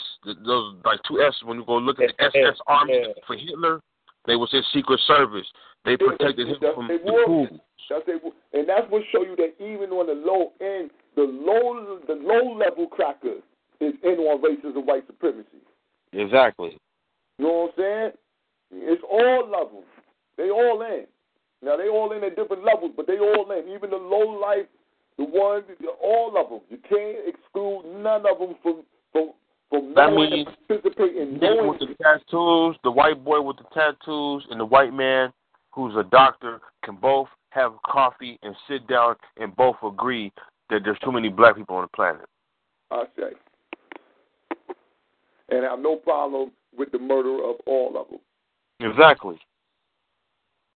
No, one of them more extreme than the other. One willing to do like the old ways and savagery, and the other one wants to go about it very subtle with science. Yep. Both of them agree that what must be done. Well, one just wanted we should just do it savagely, and that's the argument, how to go about doing it. Yeah, the argument is the way. I don't even think the speed count. The argument is the way. Should we just go blow them all the fuck up, or should we put something in the water? What should we do? See, that's why we must master the art of divide and conquer. We must. I get upset when I see crackers smiling and having a good time. My job is to put one cracker against the other. Instigate all the time. Hey, Tom, you know, man, what's your name don't like you? You see what I'm saying? That's our job.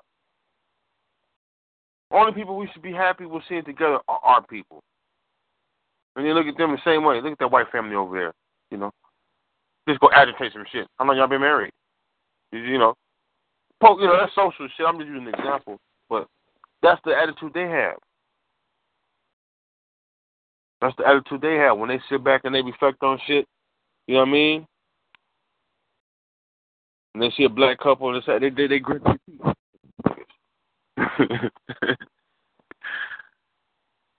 The same way we got an attitude where we like to see anybody shining, looking good, but it all go back to necessity and culture. You know what I'm saying? They culture is, in order for us to do well, somebody got to be at the bottom.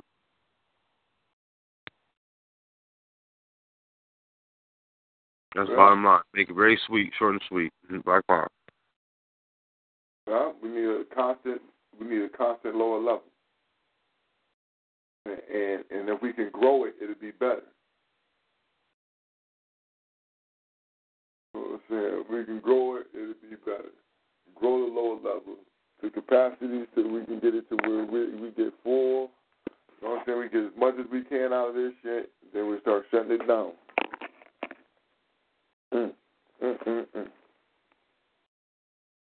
Well, I say this, moving on, going back to Bible X. This only can happen when you got a constant fantasy of a reality. And the only way you can be snapped out of this fantasy if you got a grip on history. Brother Mikarai, can I add another category of white boys, man? One that is has even been more detrimental, man, has proved to be more detrimental than even the other two, the savage and the motherfucker with the tie. And these are the white boys, man, that have been able to, you know what I'm saying, be able to be accepted by us. You feel me? Oh, yeah. You feel me? Because even though that one single white boy might have gained our respect, might have gained our love, you know what I'm saying? It's dangerous on the wider scale because other white boys see this white boy, you know what I'm saying, and goddamn, this is where you get now the rise of white boys that feel like they can say nigga and this and this. Now they arguing on whether they can. This is where you see the rise of this. You get a where niggas kind of lower their defenses. You know what I'm saying? I mean, cause he all right, like a French Montana, Khaled, DJ Khaled ass, DJ Khaled, DJ Vlad, all these kind of motherfuckers. Yeah. You know what I'm saying? I got you now. Now we combat that. They play on that because they know our history, but we don't know theirs. See, we have a long history of accepting other people. That's African culture, so-called, right? What happens when we do the opposite? See, they can only pull that if you know. What are you saying, Khaled and Eminem can't be accepted in hip hop? And if a nigga who know history, all he got to say is, well, history is showing that African people have integrated many cultures into our own society. So I don't see how me not proving this one individual into this art form. You see what I'm saying? And then we've allowed plenty of civilizations and cultures to become integrated within our own. And we see, history has told us that at the end of the day, man, we end up losing. We end up losing, my nigga. We end up losing, and we end up becoming weak, my nigga. You end up taking what we got. You know? And see, okay, Brother Tim, you got a great point there, too. Because let's get to why, in the first place, a nigga even fucking with it. Because some motherfucking nigga gonna come and vouch for these niggas. That's what it is. Goddamn right. Every time. That's the only way they can be accepted in anything. Mm-hmm. Another nigga gotta come and vouch for him, man. And nigga gotta be a real nigga and say, bruh, nigga, I understand you vouching for this white boy because he fucked with you on some shit you went through. And say, man, is he gonna fuck with you is he gonna fuck with you on the same level and he gonna fuck with black people on his whole? Yo. And that's a real call. That means that's being real. That's saying like, nigga, I can see the white boy fucking with you as an individual, as a nigga. But nigga, I'm fucking with you because you a part of a bigger picture. You part of a bigger army. You see what I'm saying? That's right. Can that cracker? Yeah, you know, I got your drift, brother Tim. Go ahead. I don't mean to cut your wisdom, brother Mikarai, but this is what the great elder Malcolm X is trying to tell us, man. You know what I'm saying? To internationalize this motherfucking shit, man.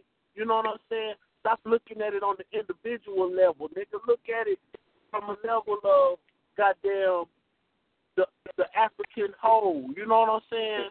You know, that's on the garbage tip also. But you know, this is what he want us to do. This is why he's taking our shit from a civil rights level to a human rights, you know what I'm saying, level. You want us to internationalize this shit, my nigga. And when you internationalize this shit, you look at history from that perspective, and that shit goddamn will show you, my nigga, that this cracker mean no that cracker right there might be cool on the individual level, but as a whole, he means us no good. Mm-hmm. He does us no good. Mm-hmm. You judge the nigga for how he did. You know, the nigga may have a whole lot to answer to for fucking over your people and may want to fuck with you as an individual to get some good juju, some good karma. Hell no. You see what I'm saying? Well, one example I would give, I know this is on some whole nother shit, right? But Eminem, right? Eminem down south never got no play. Nigga thought that shit was some goofy shit, right? Until 50 Cent came along, my nigga. Until 50 Cent came along, gave him that vouch, my nigga. Gave him that motherfucking vouch from a hood nigga. He did, you know what I'm saying? This motherfucker, now this, what did this lead to? That's right. So one day, just a couple of weeks ago, I'm having to argue with a nigga.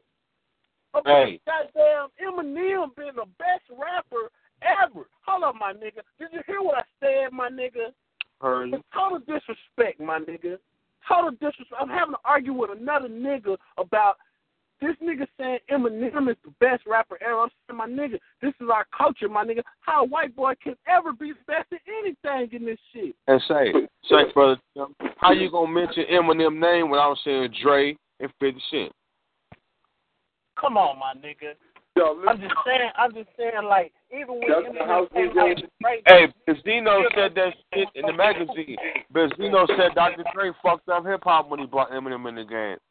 Mm-hmm. And he did. Because remember, at that time, niggas were still having album sales off niggas.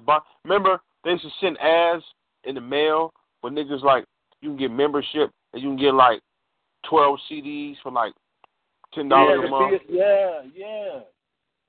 And niggas was really buying CDs. House shit.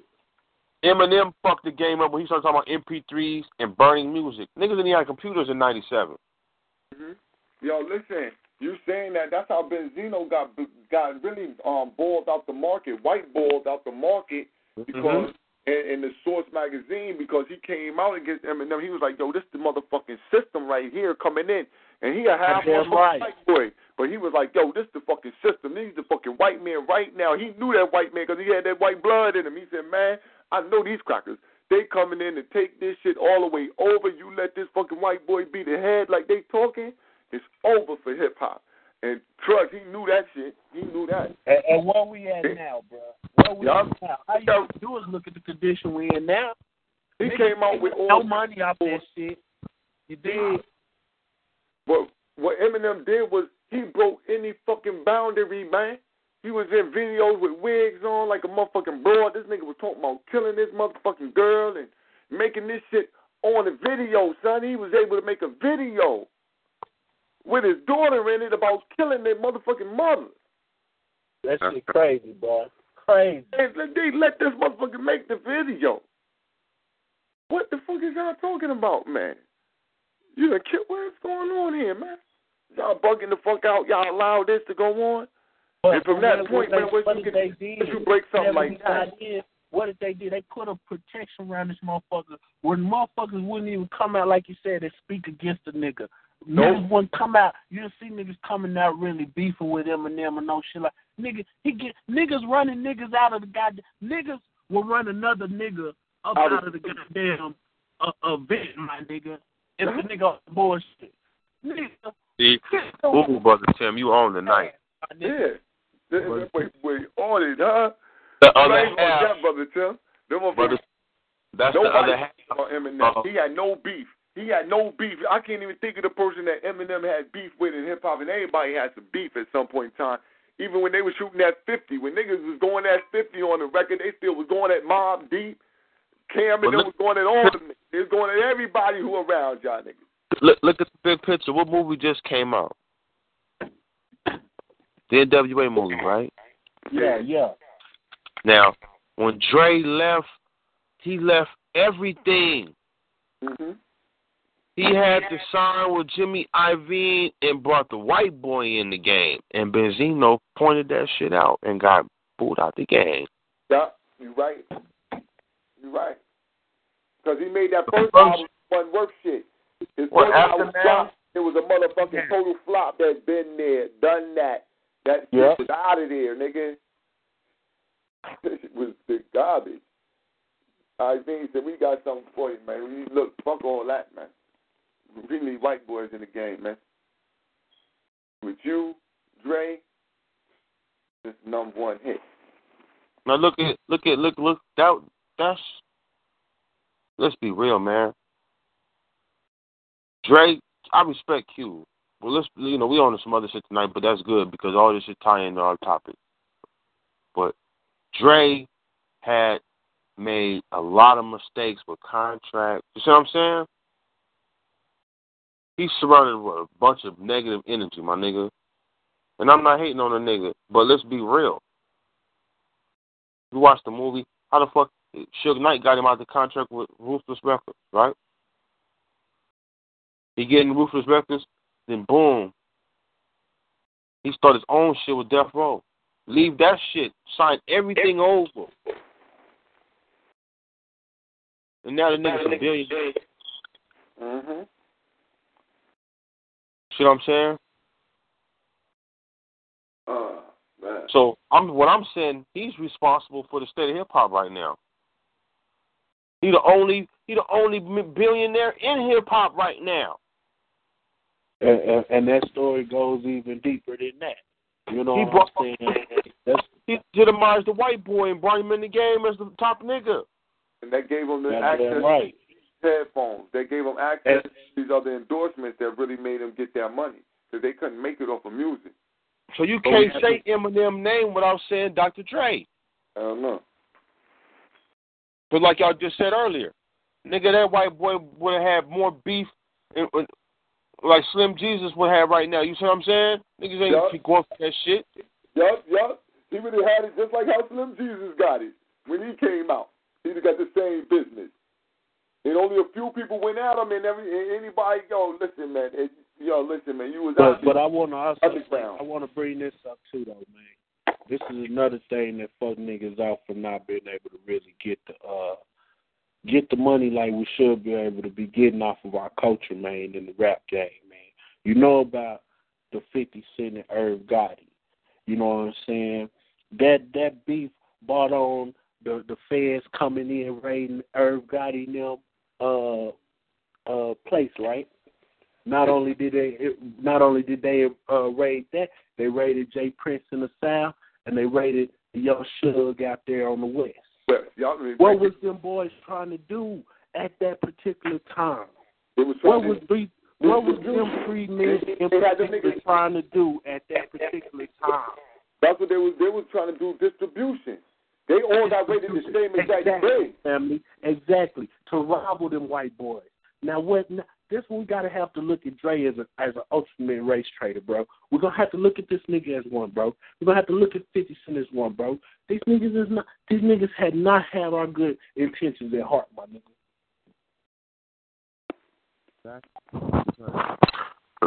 We knew what they were trying to do.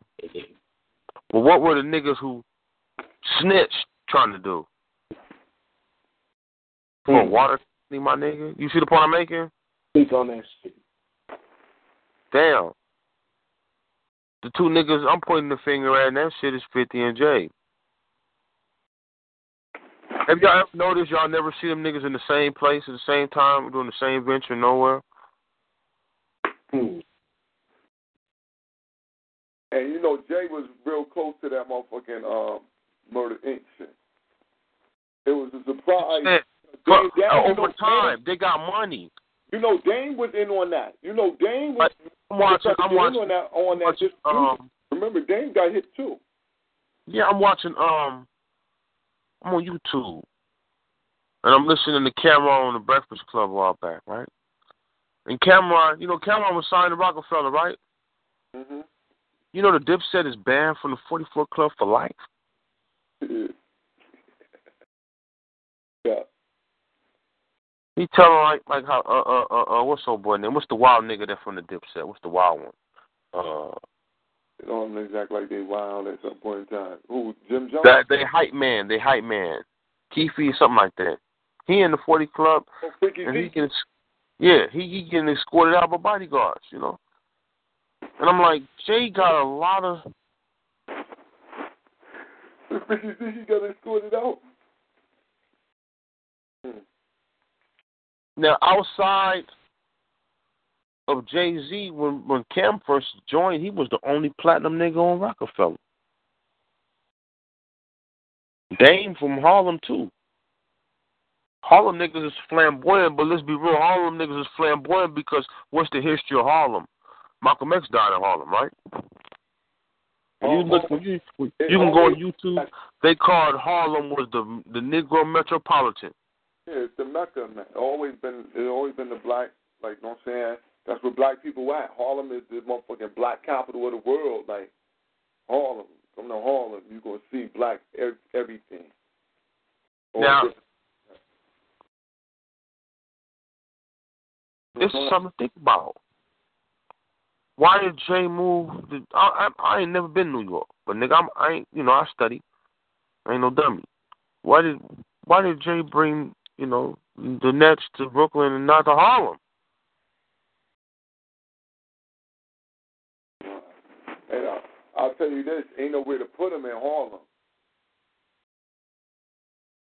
Ain't nowhere to put him in Harlem. You can't open up some parts of Manhattan? The way that shit, ain't nowhere to put him at. I couldn't even see where you could put him at in Harlem. How they put him in? What got knocked down in Brooklyn for the new Brooklyn building? And then where the Nets playing? That's a new stadium, ain't it? Yeah, it's a new stadium, but it was already an old stadium that was there a long time ago. So they took some more of the land and shit from the people, but it was already some older shit already there. Because remember, Brooklyn. Okay. Let me ask you a question. They still had Harlem the same size as it is now, as it was, like when Malcolm X was coming to Marcus Garvey days. Is Harlem the same size? Yeah. What you mean, like population-wise? No. You mean you mean like land-wise? Land-wise. It's always been. It ain't grew no land or took none away. Always been the same part. Yeah. Harlem started 110th Street. Always. When you look and you see the gentrification that's taking place in Harlem. Oh yeah, no, it's going down. But because they turned Harlem to a part of this, it's going to be Manhattan. It's just going to be. That's what I'm saying. How big was Manhattan back then? When Manhattan was a lot smaller, huh? Yeah, now Manhattan, like all of it is really Manhattan. Harlem is really Upper Manhattan. Like when you look at it, it's the whole thing is Manhattan. The whole island is Manhattan. You know what I'm saying? And Harlem is just the upper part of Manhattan. From 110th Street up is called Harlem, where the black people at. Okay. It's still Manhattan. It's still Upper Manhattan. And, like, they wouldn't build, that's what I'm saying, like, why build a stadium? You already got, the garden is on the island already. The garden is there. That's the New York. Garden is in Manhattan? And Brooklyn already got the Mets there. They got the Mets out there, you know what I'm saying? So the garden is in Manhattan? Yeah, the garden is in Manhattan. The Knicks play in Manhattan? Yeah. Okay. So you want to bring the Nets there because that's just going to be another team right in Manhattan. Yeah. L.A. got it. I'm saying L.A. bigger than fucking Manhattan. L.A. got way more fucking space than Manhattan. Manhattan is an island, man. It's really a little island. You can drive the whole. Manhattan compared to L.A. would be comparing downtown L.A. to Manhattan. That's what they're trying to make downtown L.A. look like. Black Power, Ryan. Black Power, see. Black Power. What's up, man? My bad, I mean to just cut in like that. Yeah, nah, but you gave them good, you know what I'm saying? You let them know something that I couldn't let them know. So, like, brother Born been to L.A. and Manhattan, though, so he knows. I think brother Heru has too, though. Now, brother Heru has. I've been there when I was a child. I was too young to know what the fuck L.A. really looked like. I'll be back, though. I'm coming black. But brother Heru, you know, he gave that good comparison, so that's what, you know, if you say that that's the size of what Manhattan is. So it would be like, nah, there's no reason to put another team up in Harlem. Like, Brooklyn a little bit off, a little ways off. So you go put that out there in Brooklyn. Like I said, Brooklyn already it got space out there. They already had fields and stuff that was already out there. Plus you already got the Mets out there also. Where the Mets play at? In Brooklyn. Okay. But yeah, getting back to both them cats though, man. You know, I question both them dudes. House Negro, Field Negro. You got that? Who the field one? 50 or Jay. You never hear about them niggas in the same sentence. And they on the same, well, I thought they were. They're in the same tax bracket, right? Nah. Whole balling like that, huh? Yeah, I think Jay might be in a different zone. You ain't hearing nothing about Jay got tax problems. You know what I'm saying? 50 got tax problems. You got tax problems. I mean, you know, you might be in a high bracket, but not no. He got tax problems. He getting sued right now. Yeah, you know what I'm saying? That's what I'm saying. No, listen, right? But he done already been sued. He paying that money up right now. He paying that right now. Yeah. That bankruptcy shit didn't work? Yeah, some of that vitamin water, a lot of that shit that he put out. When he said didn't he file bankruptcy? Yeah, he filed bankruptcy. But I'm saying, like, a lot of the ventures, a lot of the major things that he put out, like, he got smaller ventures that he's doing, but a lot of the major ventures that he put money into ain't really going nowhere. He a boxing promoter. You know what I'm saying? He putting money into that. He had them G-Unit sneakers. That's out of there. You know what I'm saying? He had those little clothes that he was putting out. You don't see no G-Unit clothes on nobody. People ain't even wearing it. And out here, people don't wear it because these jokers made a whole, like, they crazy. They made a whole Crip gang called the G-Unit. So nobody's wearing that because now it's what the fuck? Now you done associated it with a whole gang. Now this is out there. People don't even wear it. What else? He had the 50-cent vitamin water where, you know, he had some purple vitamin water with his name up there and shit. That's gone. He sold that. Yeah, you know what I'm saying? He got a couple. He doing you know, he getting residuals off a couple movies. He done did some movies though. He got movie money coming in. I say that he got that movie money coming in. G6, the one that his venture too, G6. Hmm. Remember the Pontiacs that came out? The Pontiac G6. I think I know what you're talking about, but I ain't for sure. Is it? It looks. It's what it looks like. Right, you right on all this. You right on. You know, I'm just adding on. All this ventures is kind of like, dried up. Yeah, a lot of major ventures dried up. Like, so I'm not saying that he don't have other ventures going and that like he poor. You know what I'm saying? But I wouldn't say that he had $100 million. And so, you know, when you're looking at them, when you see, if you just look up there, you just see that when you know, Jay-Z done took his, you know, he done took and moved his stuff into a different stratosphere. And ain't telling nobody how. Nope, you don't get it back. You know what I'm saying? But, you know, that's what it is, man. But you know who was smart, Negro, man. It's the house Negro and the field Negro, man. It's two different attitudes and mentalities, man. Two different attitudes. The field Negro. On the Who the field Negro?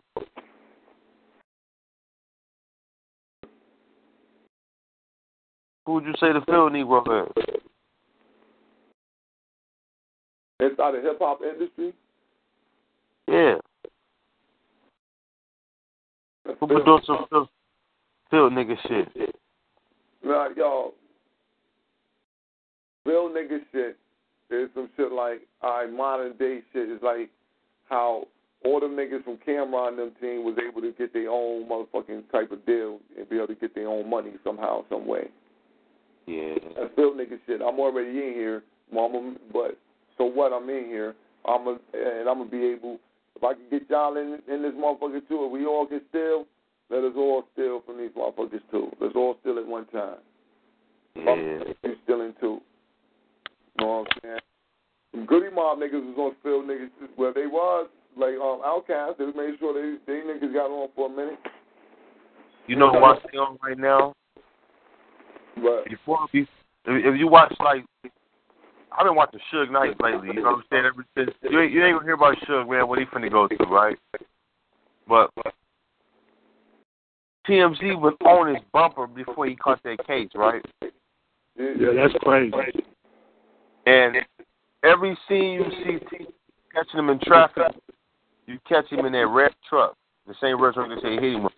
Long story short, he was on a radio program. He was on a talk show program, and he said two of the top selling artists from Compton got the shittiest records from Interscope. I heard that. You talking about Game and Kendrick, huh? And Kendrick Lamar and The Game. And I'm gonna say this: Kendrick been on some field nigga shit, because if that's true, that probably speaks on why his music so. He probably got a shitty deal, but and the fact that when he got his bread, that nigga didn't go buying no mansion. That nigga bought a house out in East Val, California. You see what I'm saying? I'm like 15 minutes from there. You see what I'm saying? And right now he on some real field nigga shit. That, you know what I mean? In regards to, man, you turn on the radio, you ain't gonna hear no lyrics. These niggas talking about it's going down in the DM 500 times a day where I'm at. I don't know where y'all at. Do that song play where y'all at? I hate that song. Yeah, man. I don't know what the fuck it's going down in the DM. It's like, it's like hooks. All the songs sound like that. I stayed in Memphis. My kid folks in Memphis, you know, in Tennessee, and it's, you know, that's the South version of our holy city in Egypt. It's a pyramid. You know, the Mississippi is the Nile, right? And out of Memphis is a rapper called Lord Infamous. Y'all remember Lord Infamous? Mm-hmm. That's what they copying that nigga's whole style. That shit was from the 90s when he was with 666 Mafia. You know what I'm saying? Memphis music influenced a lot of ATL music, and ATL run the South. You see what I'm saying? Mhm. What's the old boy name? What's the fat nigga name? Like a Pillsbury Doughboy. He's a producer. Jazzy Faye from Memphis. Oh, 8 Ball? No, 8 Ball MJG from Orange Mountain in Memphis. But Jazzy Faye, you heard the producer? Yeah, Jazzy Faye. Yeah. From Memphis. Straight down old 78. You see what I'm saying? Oh, man. And it's crazy because why would, you know, that's another thing. When we talking about ancestors, deification of land, the South is sacred. Not because it's a reason why there's a lot of black people down there in the history, but is the agriculture. You saying that a lot of cities in the South, you'll find they got names of either African countries or cities that you'll find, but not, I ain't gonna say a lot, but more than what you expect. The unusual amount. I have names of African countries or cities. Mhm. Going through that Mississippi Valley. You know what I'm saying? Like where you at, brother, born in Connecticut, the Iroquois Indians. When you look at the Iroquois Indians, all the way down to the region of the Ohio Valley Indians, you got mounds all over there. Mm-hmm. Why you don't have solid brick pyramids is because of the geography. Ain't no stone. Ain't no stone there. Ain't no stone. The Connecticut mad important because, like, it was a place they wanted to be at because Connecticut is natural, got stone here. Mhm. You know what I'm saying? A lot of stone. We had a show a while back. I think you remember but right where you at, there's an old river. Native Americans have been gathering shellfish from that region from Paleolithic time. You see what I'm saying? In my opinion, I ain't seen all of America, but in my opinion, all universities, all landmarks that the European have chosen are demarcations of sacred ground by native people here in this country that served as military points later. Am I making sense? I have to take a look and see. Where you at, New Haven? Where the university is at? The university, they don't build shit by coincidence. Yeah, that's what I'm saying. Yeah. The European likes to take our cultural centers and turn them into universities. You see the point I'm making? Mm-hmm. This is what's holy land for your people. That the white man be having, you know, like the white man believe in ley lines and shit like that. Right, like the University of California State Tribunal I went to. It lies very strategically by the San Andreas Fault, overseeing old lands of the surrounding Indians. You see what I'm saying? They even got land. They even got missionaries. They even got missionaries preserved from the 1800s and shit. You know what I'm saying? You see what I'm saying? Mhm. If you look at saying that, I'm just thinking about the things that I've seen and heard white people try to explain for the different things going on the planet. But they got this thing about the planet is surrounded by like an electrical grid. So I would wonder if, you know, some of these universities would lay on some of those electrical grid lines that they always espouse that exist on the planet. See, when you talk to Europeans, the conversation is one of you getting information from them by what they omit. Because historically, and I'm being hunted when I say this, historically, no true European could go past the Bible or the history of the Bible. I'm going to say that again. No European, even if he claims to be a scientist, science for Europeans was created by them revolting the logic of the Bible. You see what I'm saying? Mm-hmm. The first enemy of science was the church. We don't have to identify with this culture because this is not our culture at all. You see what I'm saying? That's right. We were smelting iron, which is a science in itself, a rite of passage.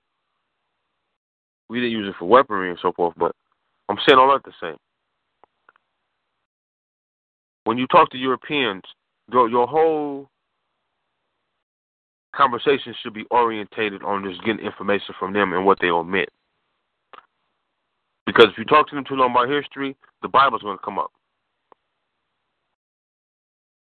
It's funny because, and even if they don't mention the Bible itself, they will give biblical references.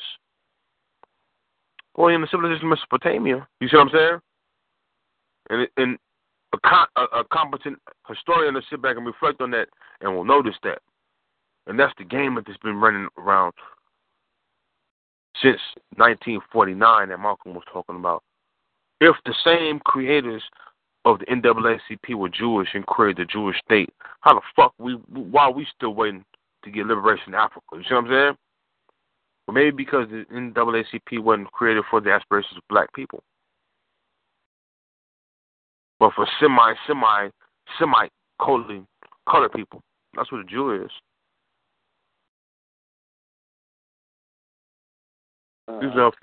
He's a fifth generation. You see what I'm saying? But somewhere in there,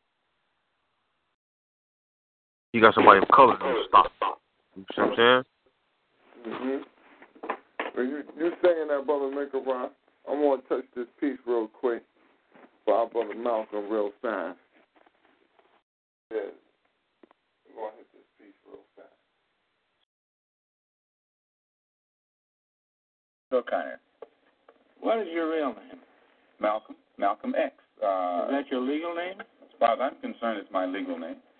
Have you been to court to establish the I didn't have to go to court to be called Murphy or Jones or Smith. Excuse me for answering you this way. That's all right. If a Chinese person were to say his name was Patrick Murphy, a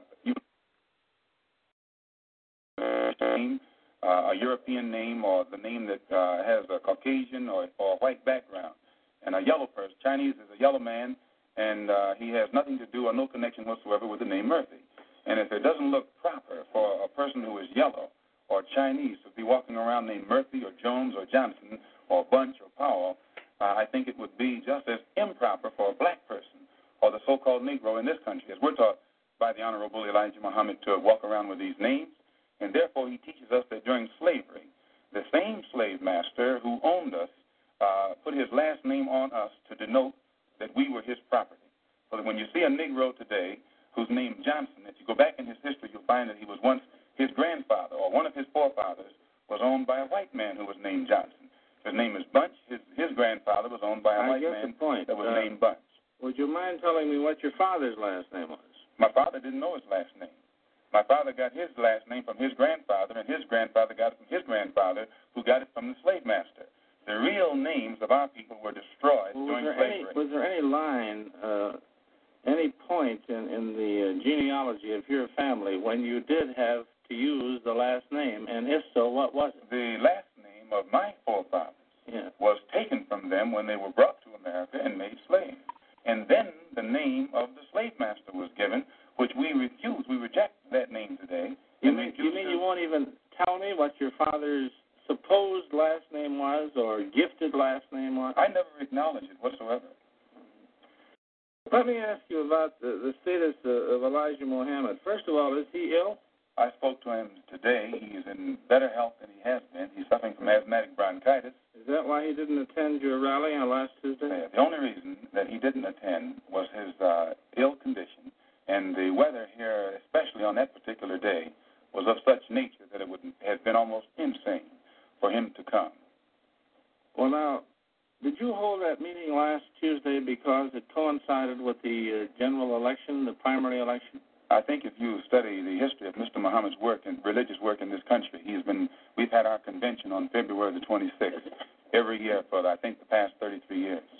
Well, now, while you don't care to discuss your former name or the name that the slave master gave to your antecedents, it is a matter of record that Muhammad's last name was Poole, Elijah Poole. No, that's the name that his slave master gave to his grandfather or great-grandfather, but that's not his name. Well, his mother and father thought when they called him Elijah Poole that was his name. They didn't know any better. Well, if they didn't know any better or not, they thought that was his name. Yes, sir, but, sir... What I'm trying to find out is when did he cease to be Elijah Poole and get to be Elijah Muhammad? In 1931, I think it was, in Detroit, he was taught the true history of our people and made aware at that time that he was wearing an English name, and by not being an Englishman, he looked out of place.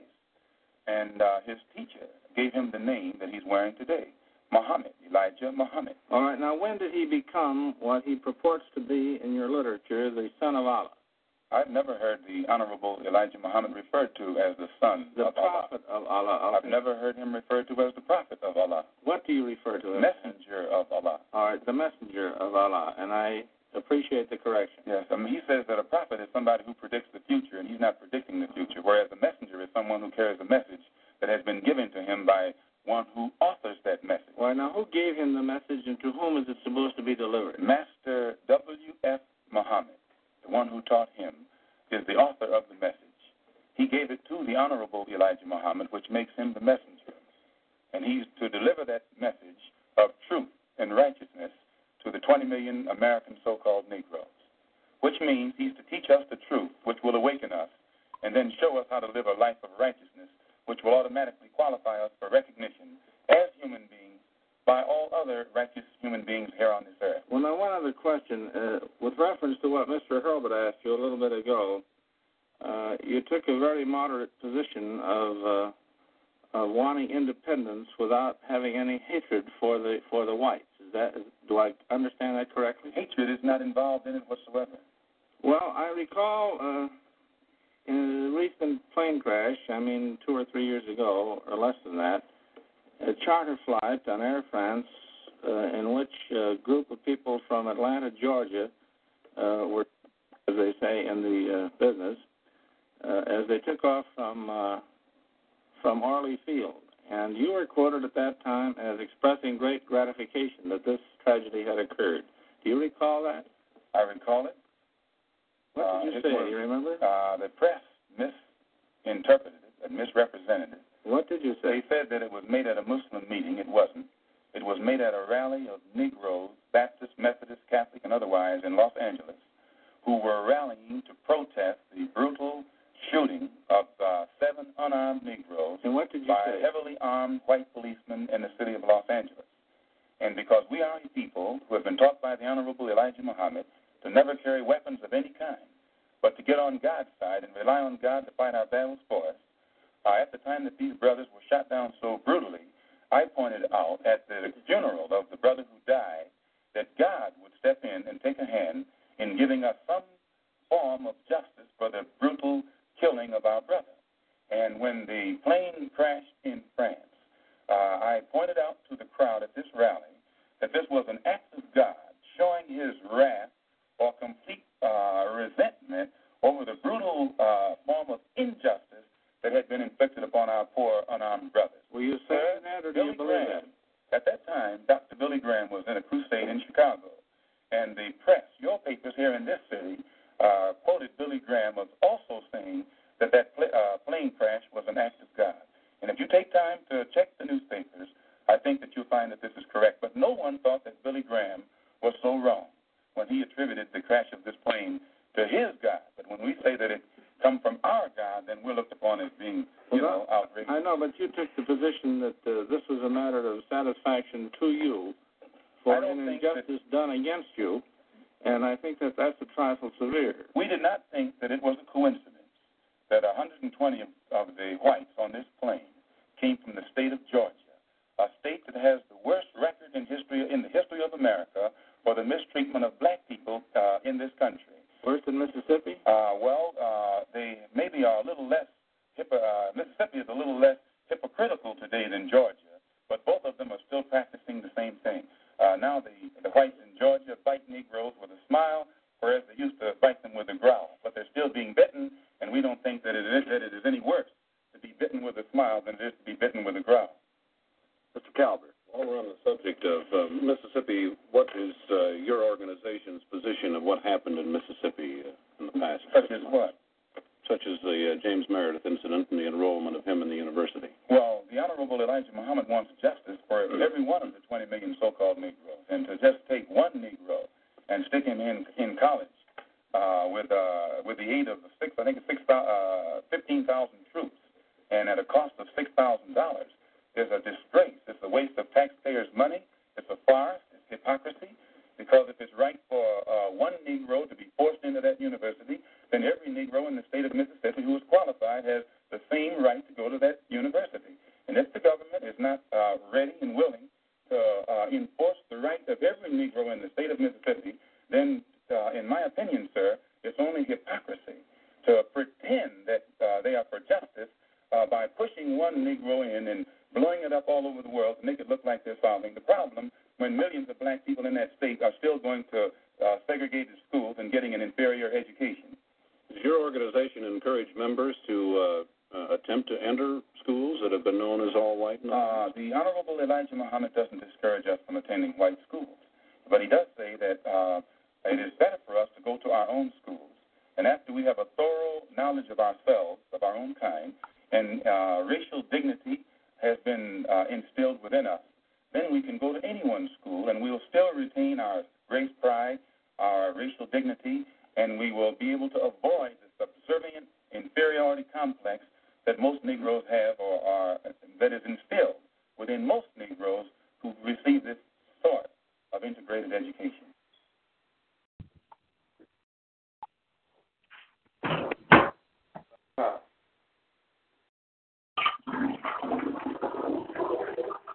Wow.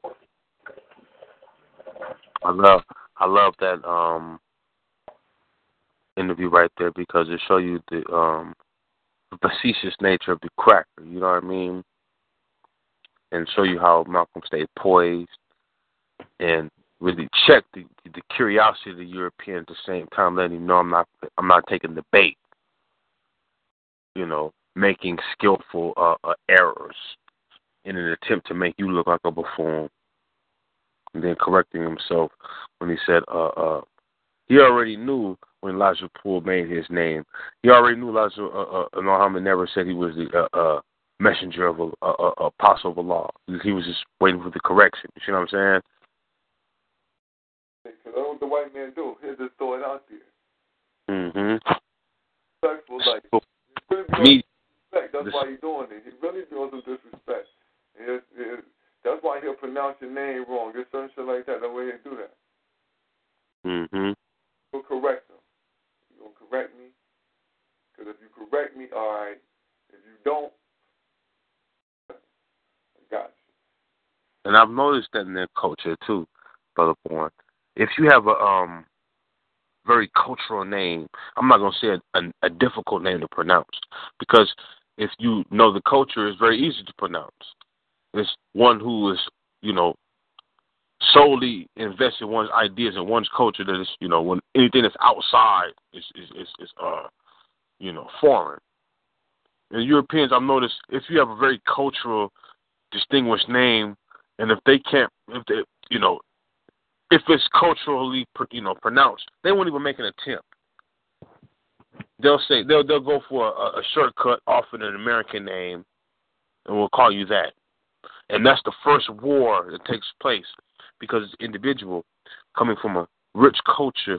The title that one was given is very important, imposing to the title that one is imposing on another. You see what I'm saying? To the European, it's like, hey, I can't pronounce that. What did you say your name was? Mika who? Well, I'll just call you this. And if Mika say, okay, that's cool, I've just lost the first battle regarding the title I choose to give myself or was given to me. You see what I'm saying? And the European is sitting back and saying, well, now what else would this nigga compromise? He's already compromised the title. You see what I'm saying? That's right. If that cracker name is Luckowitz, that motherfucker will make sure you pronounce it Luckowitz. Use your vowels, right? In an attempt to get you to accept calling him by that title. But the slave master don't have to, he call you by whatever the fuck you want to call you. You see what I'm saying? That was a good piece right there, Brother Boy, that you pulled up regarding the titles we give ourselves and the titles that individuals choose to give us because white folks treat black folks like hot dogs. They just put anything on us. You hear me? Mm-hmm.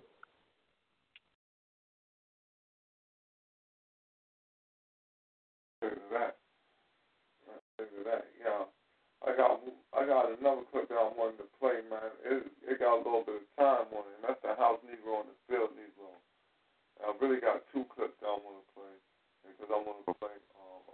got one too. When you get through, regarding Malcolm exposing the Nation of Islam pact with the KKK, and Malcolm pointing out that you won't find no African teachings in the Nation of Islam. So when you get through, let me know, and I'll play that. I would like to know, do either one of y'all have the speech that Malcolm made after the bombing on his house, man? You know what I'm saying? It's the speech where he put to rest all that bullshit about how he supposedly changed his ideology on his way back from his what do they call it in Muslim in Islam? He go to Mecca. Right. Yeah. I don't. We can pull that up, but we do touch on that in this speech where he talk about the Nation of Islam pact with the KKK, and he go into a lot of shit dealing with the misleading information regarding. You can never say that the Nation of Islam is an African or pro-African organization. Yo, brother Tim, have you guys, man, I think I've seen that, but I can't remember where I seen the video last.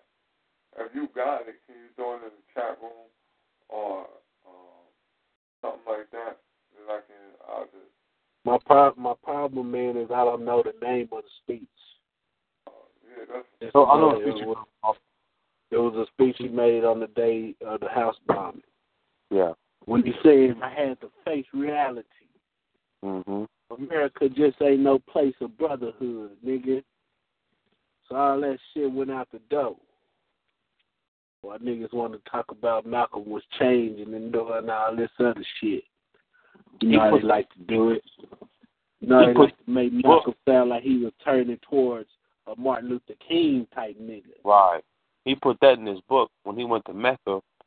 The Arabs had asked him, how could you follow an individual like Elijah Muhammad who perverted Islam?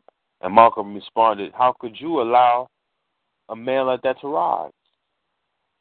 The people got to understand that prior to the Nation of Islam, the Muslims that were non-African that were here were making salat in garages. They was turning their garages into musallas. That's a basic form of a prayer, in attempt to have a mosque. You see what I'm saying? So you can credit the Black Muslim movement for giving Europeans the okay for having mosques here.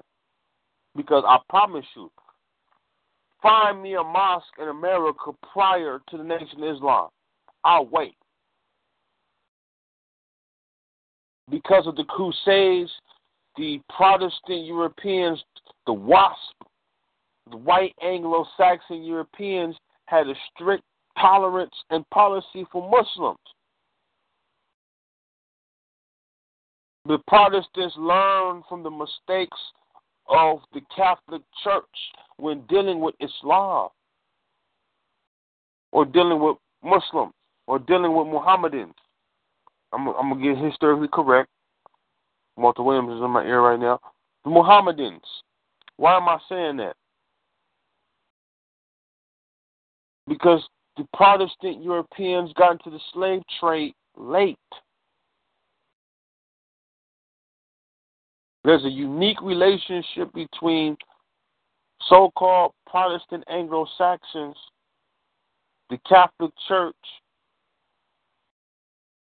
the slave trade, and the Moors. A lot of niggas don't want to deal with that. You talk to any so-called Moor, these niggas want to jump from the Middle Ages or the 1500s. They skip over Columbus and get right to these treaties. They don't want to deal with the aspect of their involvement in the slave trade. Before we gonna get anywhere, when the Moors show you treaties from America, I guarantee you that those treaties are post-1491. Because in 1491, when Isabella gave the Moors their eviction papers, and they went to the slave trade. How did they find Sangar in Mali? These were Arabs. These were motherfuckers who never went to the interior Africa. Who showed them? A preview to this Saturday's slaughterhouse. I'm saying all that to say, what they have in common is they mislead us by giving us false information on the history of Africa and their relationship to it. A lot of motherfuckers' history began with contact with our ancestors. A lot of them know this and prey on that historical relationship to this day and bring you individuals like Eminem and Drake to make it relevant now. Why do we allow them to dominate our culture? Why are we confident in that?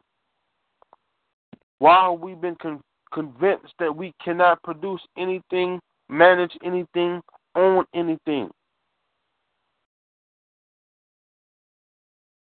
Why is success based on a contract relationship with our enemy?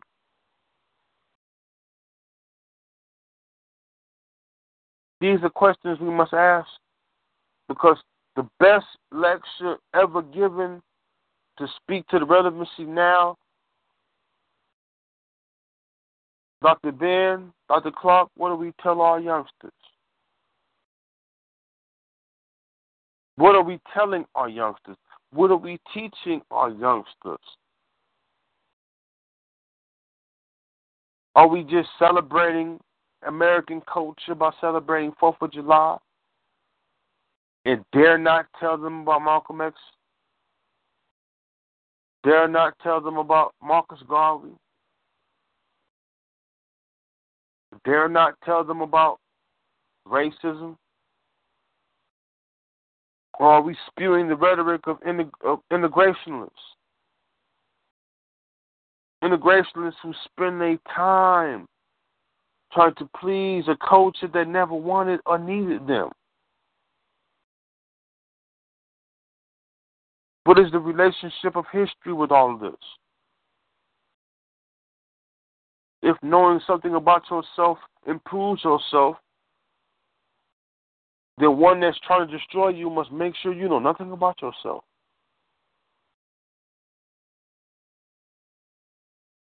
This is Mikra X just spewing some rhetoric on Think Tank Thursday, but these are some things we may want to consider. Black Power.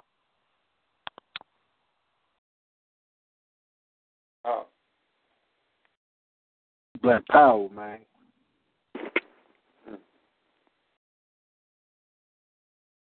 The clip I want to play, man, it's a couple minutes. So how long is your clip? Our clip is kind of short, but it's going to get right to the point. It's going to set up yours, I think, because it's dealing with... Just listen. There's no organization in this country that could do more for the struggling black man than the Black Muslim movement if it wanted to. But it has gotten into the possession of a man who's become senile in his old age and perhaps doesn't realize it. And then he has surrounded himself by his children who are now in power and want nothing but luxury and security and comfort and will do anything to safeguard their own interests. So I feel responsible for having played a major role in developing a criminal organization. It was not a criminal organization at the outstart. It was an organization that had the power, the spiritual power, to reform the criminal. And this is what you have to understand. As long as that strong spiritual power was in the movement, it gave the moral strength to the believer that would enable him to rise above all his negative tendencies. I know Because I went into the movement with more negative tendencies for the betterment of the community by any means necessary. And since tonight we had to get into this old nasty negative subject, we didn't want to bring up our program. We're going to have... But as the African nation, we became proud of it. And became proud of it, we began to have something effect with it. But you mentioned conspiracy between the black Muslims and the right wing in this country. Could you elaborate? I mentioned the conspiracy between the Muslims and the right wing in this country. I know for a fact that there is a conspiracy between the Muslims and the Lincoln Rockwell Nazi and also the Ku Klux Klan. There is a conspiracy. Ooh, let's get into this. Well, the Ku Klux Klan made a deal, or were trying to make a deal with Elijah Muhammad in 1960 in the home of Jeremiah X, the minister in Atlanta at that time, who was president as the minister in Philadelphia. They were trying to make a deal with him to make available to Elijah Muhammad a county, a size tract of land in Georgia or South Carolina, where Elijah Muhammad could then induce Negroes to migrate and make it appear that his program of a segregated state or separated state was feasible. And to what extent these negotiations finally developed, I do not know, because I was not involved in them beyond the period of December 1960. But I do know that after that, Jeremiah, who was the minister throughout the South, could roam the entire South, and the Klan not bother him in any way, shape, or form, nor would they bother any of the black Muslims from then on, nor would the black Muslims bother the Klan. Are you inferring then that because of this conspiracy, the attempt was made upon your life? The attempt could have been made upon my life. Are you inferring that because of this conspiracy, the attempt was made on your life? Not necessarily that conspiracy. The attempt was made upon my life because I speak my mind and I know too much, and they know that I will speak it whether they like it or not.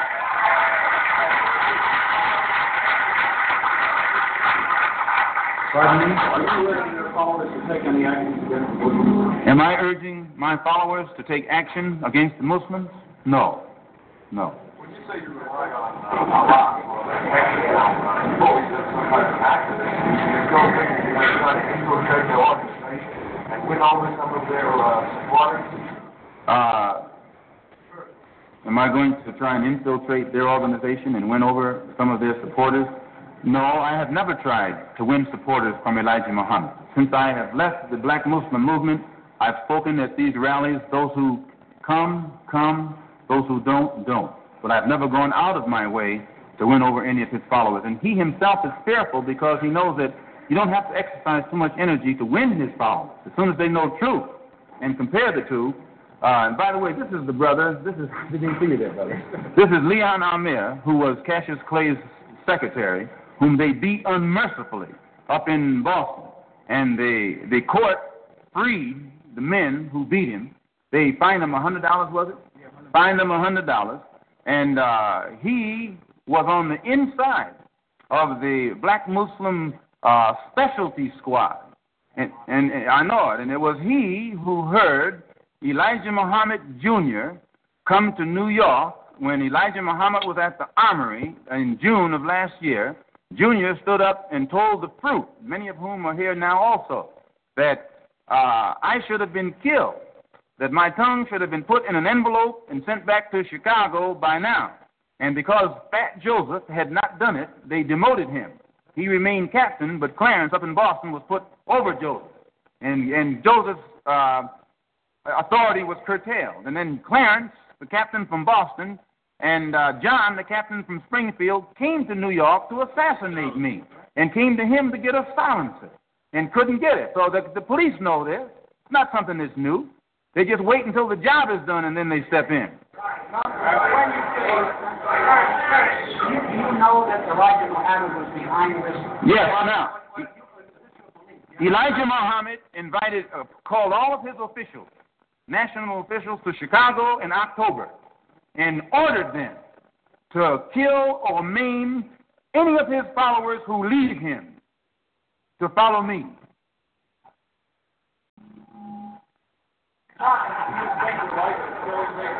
Well, when you say, how do I know? many of the brothers who were in at that time are out now. And if this ever come into the court, there are plenty of witnesses who can stand up and testify to it. Pardon? Pardon.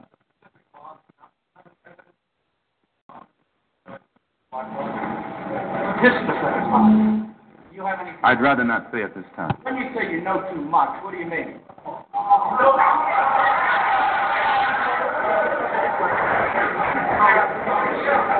Who's the next one? Give him 2 more minutes. Give them 2 more minutes and we'll end it. And we'll control it. And you said, including the politics. Yes. Yes. When I said that no one can clean up our home but us, and that we will clean it up, including and no one should control it but us, including the politics. What do I mean? I mean exactly that. That the black people. You're thinking of who? Powell? Powell's one of us.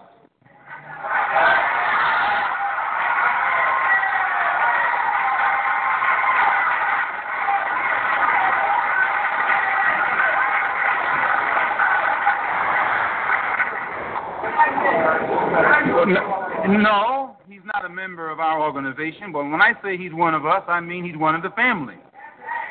And no one outside the family can get us to talk about him. If we talk about him, we talk about him within the family. But nobody outside the family can instigate us against Powell.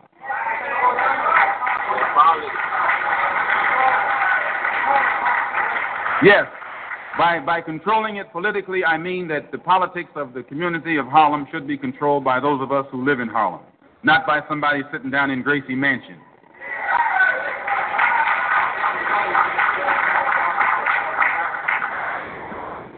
Sir? No. But the Organization of Afro-American Unity intends to get involved in every kind of action that's going on in New York City. We don't intend to let anybody downtown influence us in any way, shape, or form. We want the influence to come from Harlem and from other Harlems around the country. Now, this doesn't mean we're anti-outside of Harlem. This doesn't mean we're anti-Bronx or anti-White Plains or anti-white or anti-German or anything like that. But it means we're pro-Harlem. We're pro-ourselves. We want to start doing something for ourselves. That's all it means. It means that we want to stop begging you for your school. We want you to get out of the way and let us straighten out the schools in Harlem.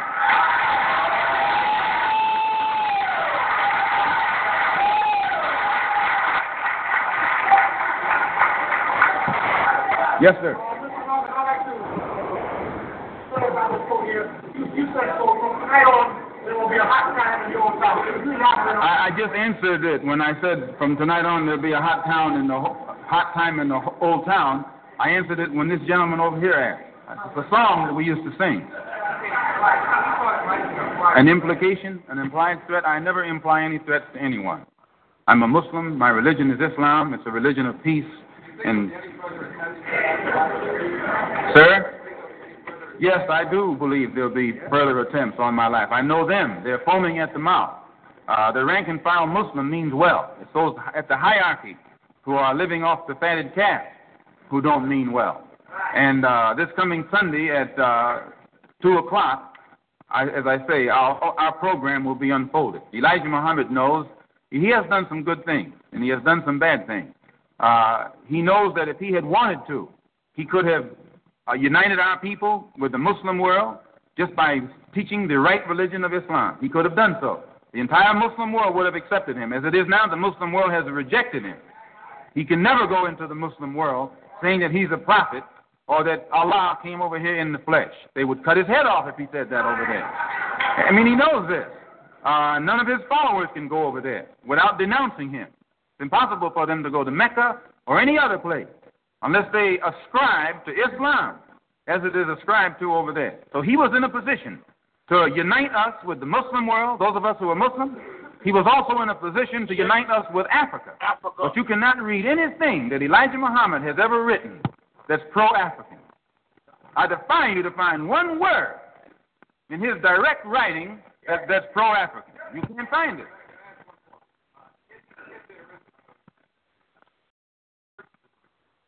Black Power. Well, that's a cold link right there, man. Not one word.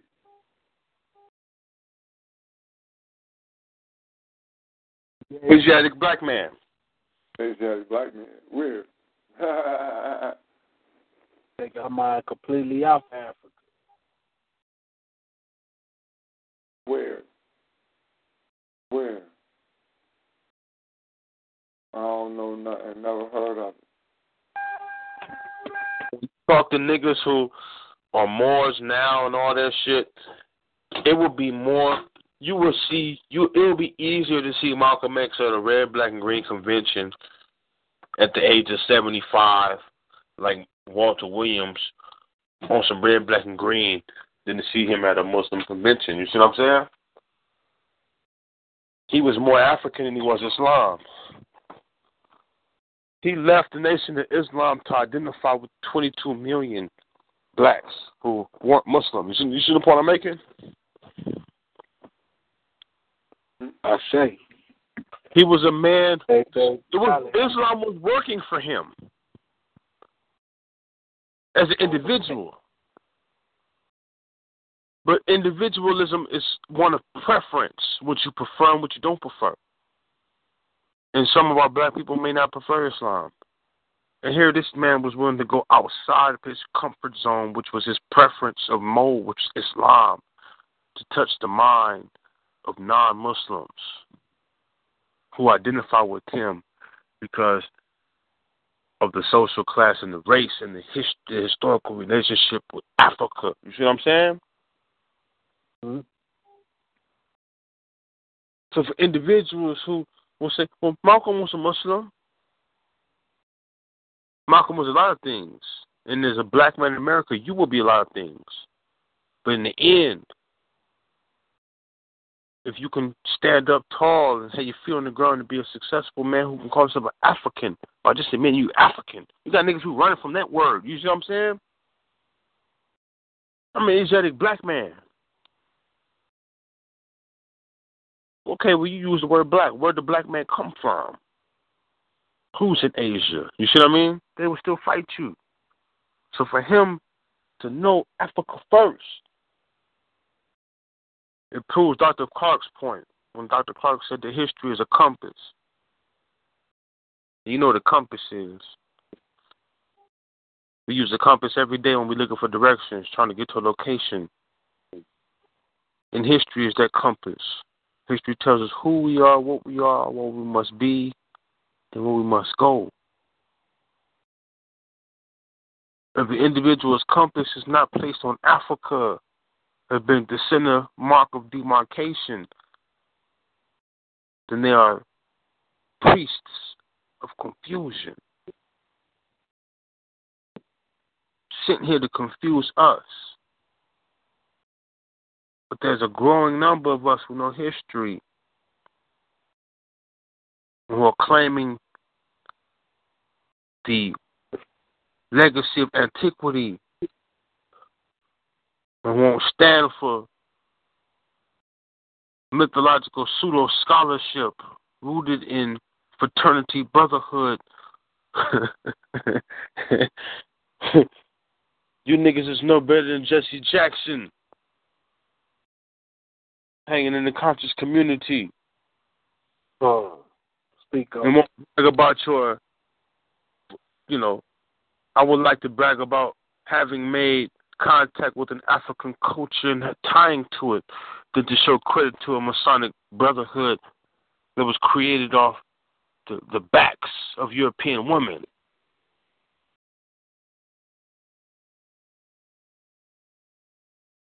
This Think Tank Thursday is setting you up for slaughter.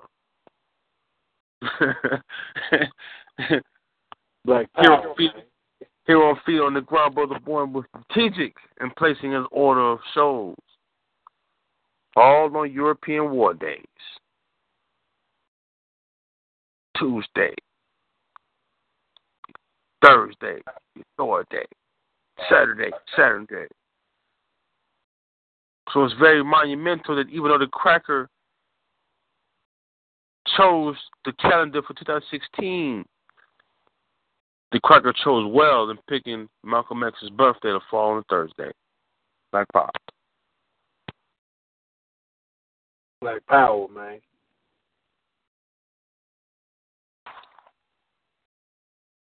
Black Power, family. Black Power. Yeah, I just found out that Dr. Clark was with Malcolm X at that time when they formed that, Malcolm X formed that new group. Yes, what the OAU? That was what it's called? Yeah. Yeah. Dr. Clark was with Malcolm through it all. Yes, sir.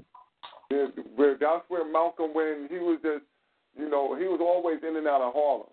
And so Harlem being just a mecca for Africans and always having Africans who came through there, Harlem was where Dr. Clark was, Dr. Ben was.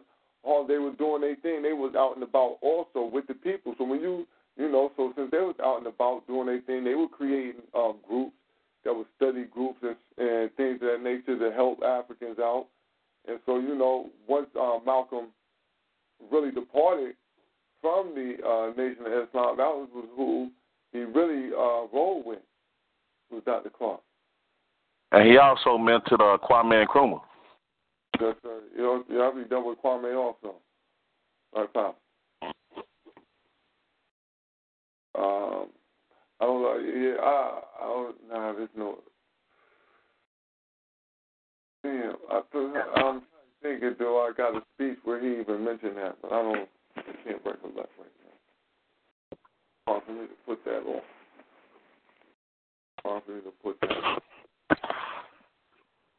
But let's see. Hold on.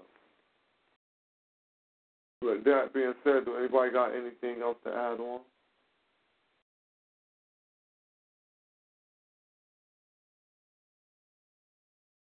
All right. Yeah, I do. You finna play that clip, Brother Boy? Yeah. All right, let's get it on.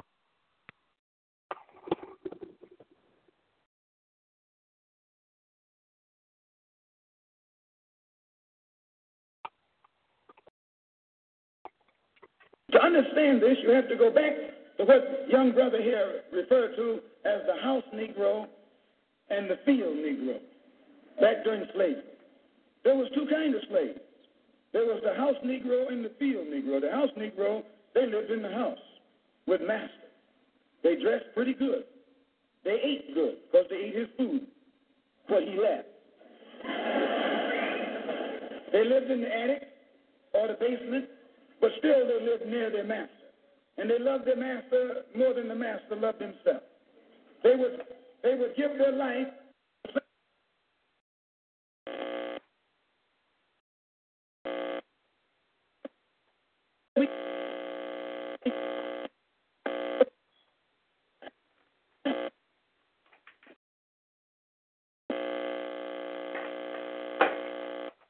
Brother Boy is messing up. Yeah, it's breaking up, brother. The house Negro would fight harder to put the blaze out than the master would. Hold on. Go rewind that real quick.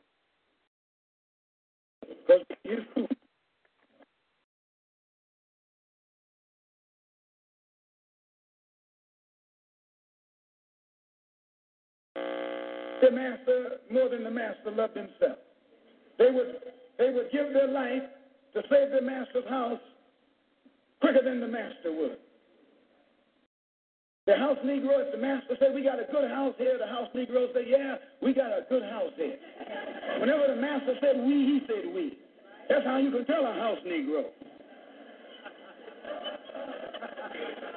If the master's house caught on fire, the house Negro would fight harder to put the blaze out than the master would.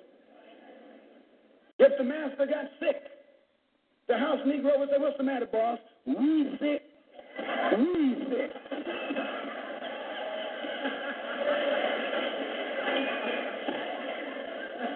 He identified himself with his master more than his master identified with himself. And if you came to the house Negro and said, let's run away, let's escape, let's separate, that house Negro would look at you and say, man, you crazy. What you mean separate? Where is there a better house than this? Where can I wear better clothes than this? Where can I eat better food than this? That was that house Negro. In those days, he was called a house nigger. And that's what we call him today because we still got some house niggers running around here.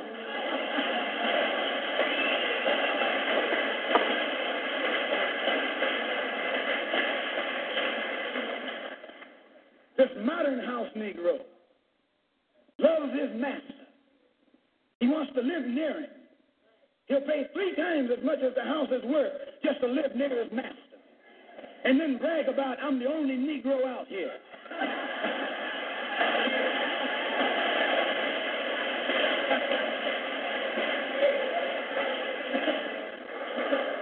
I'm the only one on my job. I'm the only one in this school. You're nothing but a house Negro. And if someone comes to you right now and say, let's separate, you say the same thing that the house Negro said on the plantation. What you mean separate? From America? This good white man? Where you going to get a better job than you get here? I mean, this is what you say. I ain't left nothing in Africa. That's what you say while you left your mind in Africa.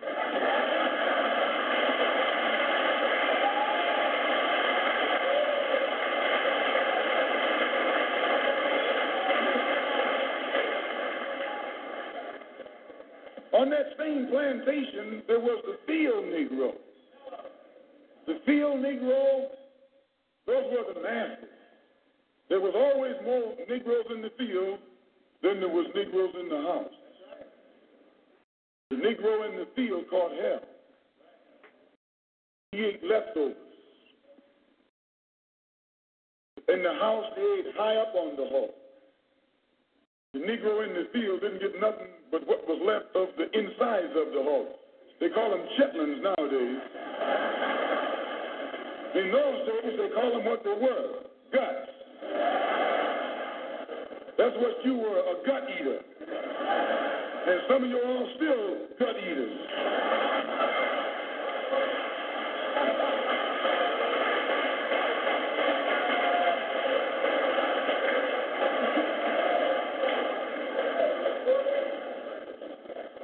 The field Negro was beaten from morning till night.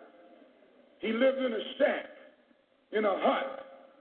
He wore cast-off clothes. He hated his master.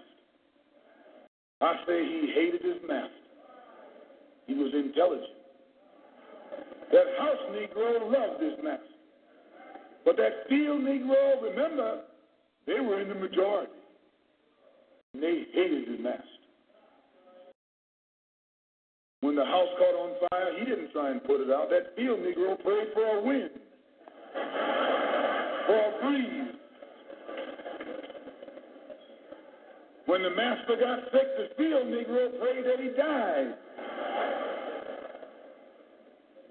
If someone come to the field Negro and said, let's separate, let's run, he didn't say, where are we going? He said, any place is better than here.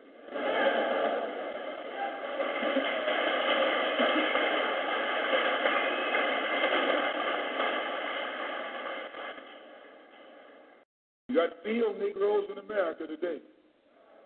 I'm a field Negro. The masters are the field Negroes. When they see this man's house on fire, you don't hear these little Negroes talking about our government is in trouble. They say the government is in trouble.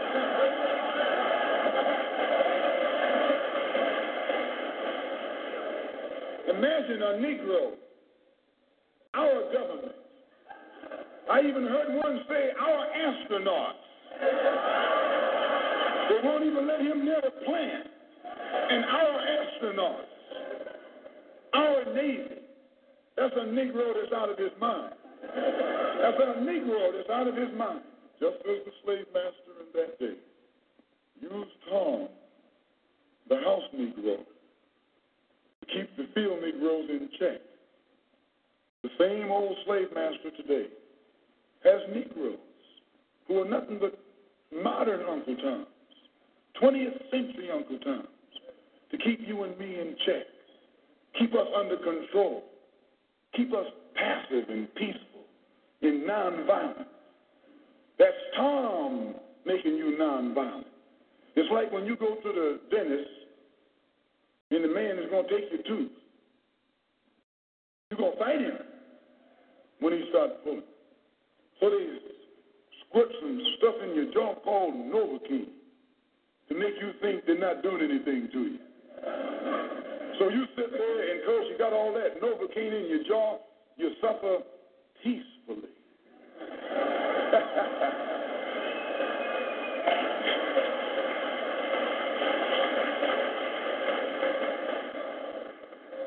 Blood running all down your jaw. And you don't know what's happening.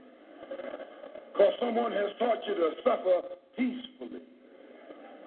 The white man do the same thing to you in the street.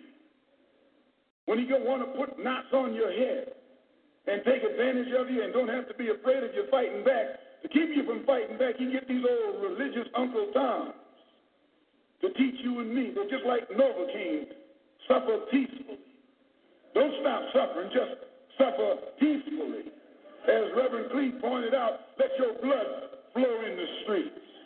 This is a shame. You know, he's a Christian preacher. If it's a shame to him, you know what it is to me.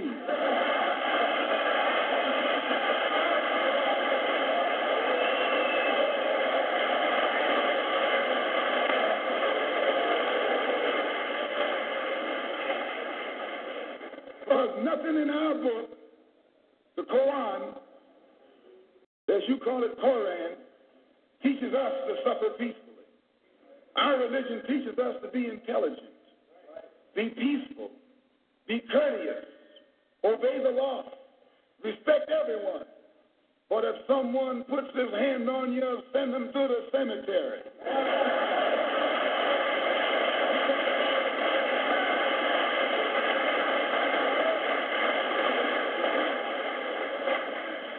That's a good religion.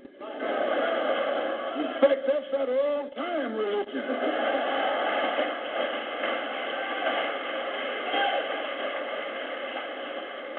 That's the one that Ma and Pa used to talk about.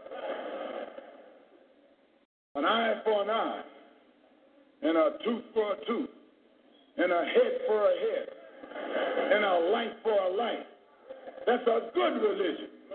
And then anybody, no one resents that kind of religion being taught but a wolf who intends to make you his meal. This is the way it is with the white man in America. He's a wolf, and you a sheep.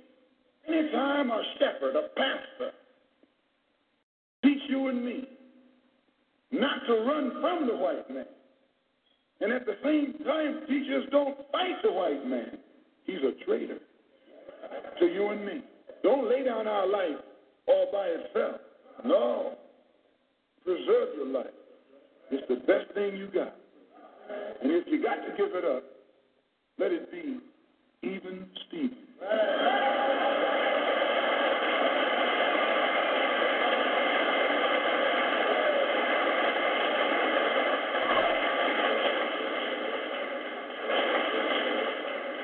The slave master took Tom and dressed him well and fed him well and even gave him a little education. Gave him a long coat and a top hat and made all the other slaves look up to him. Then he used Tom to control them. The same strategy that was used in those days is used today by the same white man. He take a Negro, so-called Negro, and make him prominent. Build him up. Publicize him. Make him a celebrity.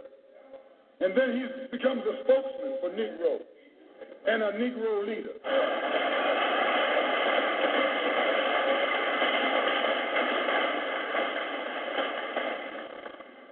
I would like to just mention one thing else quickly, and that is the method that the white man uses, how the white man uses these big guns or Negro leaders against the black revolution. They're not a part of the black revolution. they're used against the black revolution. When Martin Luther King failed to desegregate Albany, Georgia, the civil rights struggle in America reached its low point. King became bankrupt almost as a leader.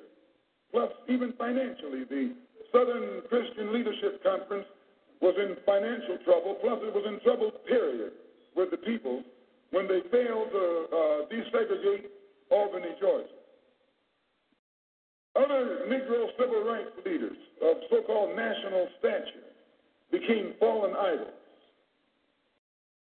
As they became fallen idols, began to lose their prestige and influence, local Negro leaders began to stir up the masses.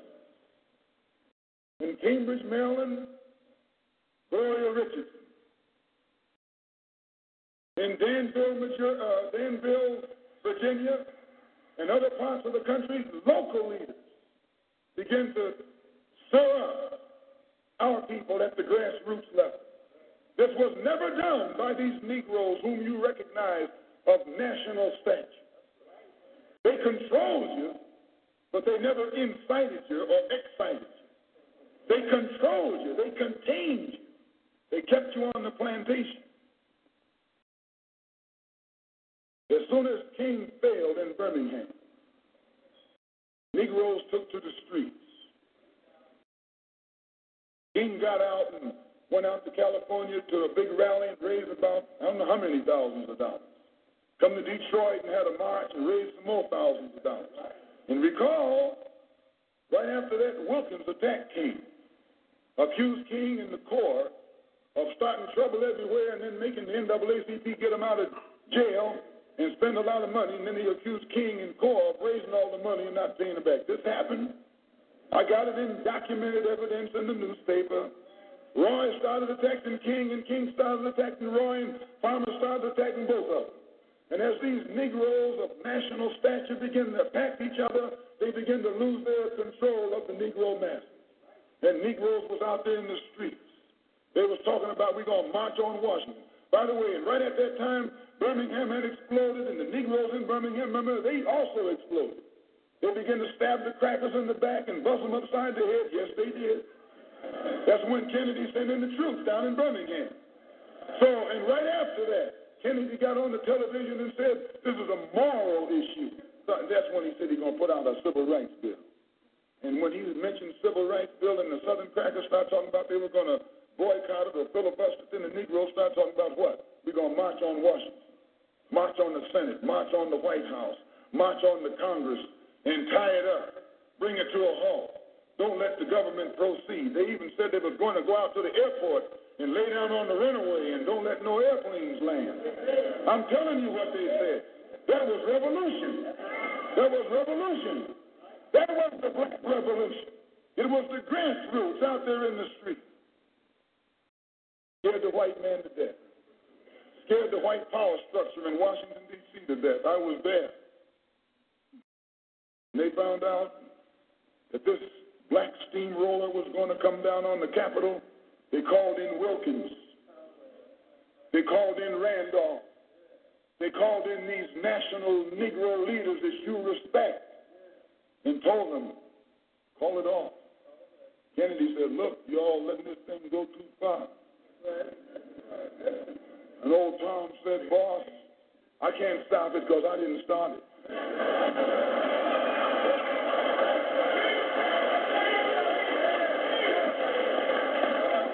I'm telling you what they said. They said, I'm not even in it, much less at the head of it. They said, these Negroes are doing things on their own. They're running ahead of us.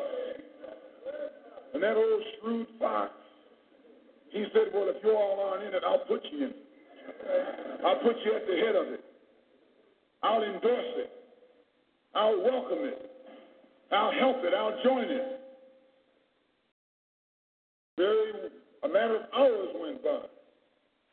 They had a meeting at the Carlisle Hotel in New York City. The Carlisle Hotel is owned by the Kennedy family. That's the hotel Kennedy spent the night at 2 nights ago. Belongs to his family. a philanthropic society headed by a white man named Stephen Currier called all the top civil rights leaders together at the Carlisle Hotel and told them that by you all fighting each other, you're destroying the civil rights movement. And since you're fighting over money from white liberals, let us set up what's known as the Council for United Civil Rights Leadership. Let's form this council, and all the civil rights organizations will belong to it. And we'll use it for fundraising purposes. Let me show you how tricky the white man is. And as soon as they got it formed, they elected Whitney Young as the chairman. And who you think became the co-chairman? Stephen Currier, the white man.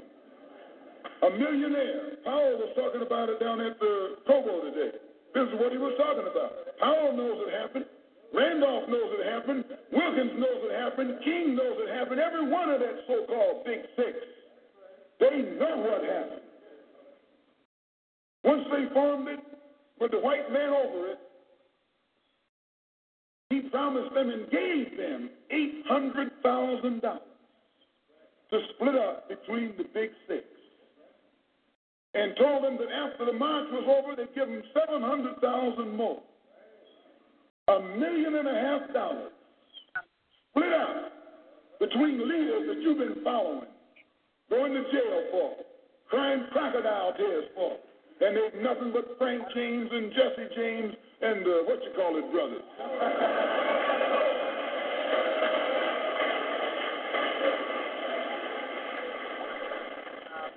As soon as they got the setup organized, the white men made available to them top public relations experts. Opened the news media across the country at their post. And then they began to project these Big Six as the leaders of the march.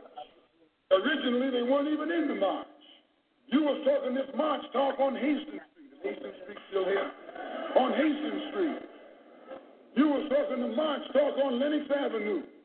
And down on, Fillmore Street. And Central Avenue. And 42nd Street and 63rd Street. That's where the march talk was being taught. But the white man put the Big Six ahead of it. Made them the march. They became the march. They took it over. And the first move they made after they took it over, invited Walter Reuther, a white man, invited a priest, a rabbi, and an old white preacher. Yeah, the old white preacher. The same white element that put Kennedy in power. Labor, Catholics, Jews, and liberal Protestants. Cliques that put Kennedy in power joined the March on Washington. It's just like when you got some coffee that's too black, which means it's too strong. What you do, you integrate it.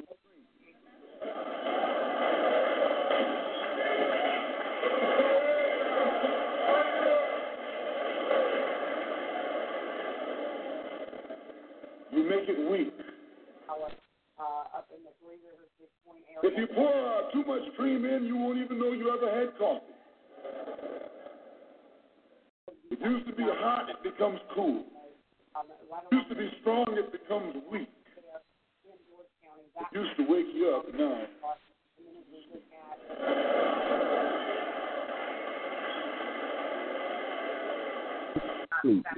This is what they did with the March on Washington. They joined it. They didn't integrate it, they infiltrated it. They joined it. Part of it. Took it over. And as they took it over, it lost its militancy. They ceased to be angry. They ceased to be hot. They ceased to be uncompromising. Why, it even ceased to be a march. It became a picnic, a circus. Nothing but a circus with clowns and all. We had one right here in Detroit. I saw it on television with clowns, white clowns. I know you don't like what I'm saying, but I'm going to tell you anyway. Because I can prove what I'm saying. If you think I'm telling you wrong, you bring me Martin Luther King and A. Philip Randolph and James Farmer and those others over the microphone. No, it was a sellout. It was a takeover. When James Baldwin came in from Paris, they wouldn't let him talk because they couldn't make him go by the script. Burt Lancaster read the speech that Baldwin was supposed to make. They wouldn't let Baldwin get up there because they know Baldwin liable to say anything. They controlled it so tight, they told those Negroes what time to hit town, how to come, where to stop, what sign to carry, what song to sing, what speech they could make and what speech they couldn't make, and then told them to get out of town by sundown.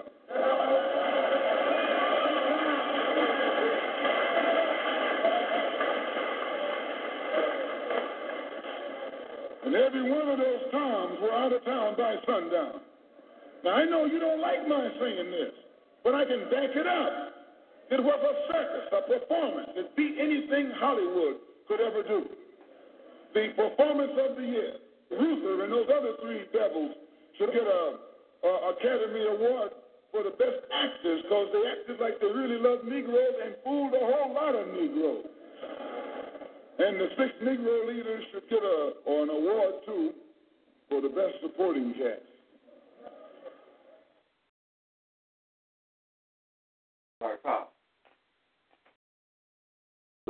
Power. Man, that boy Malcolm hit hard, man. Get these boys in their chest, man. You know what I'm saying? Make you get your line.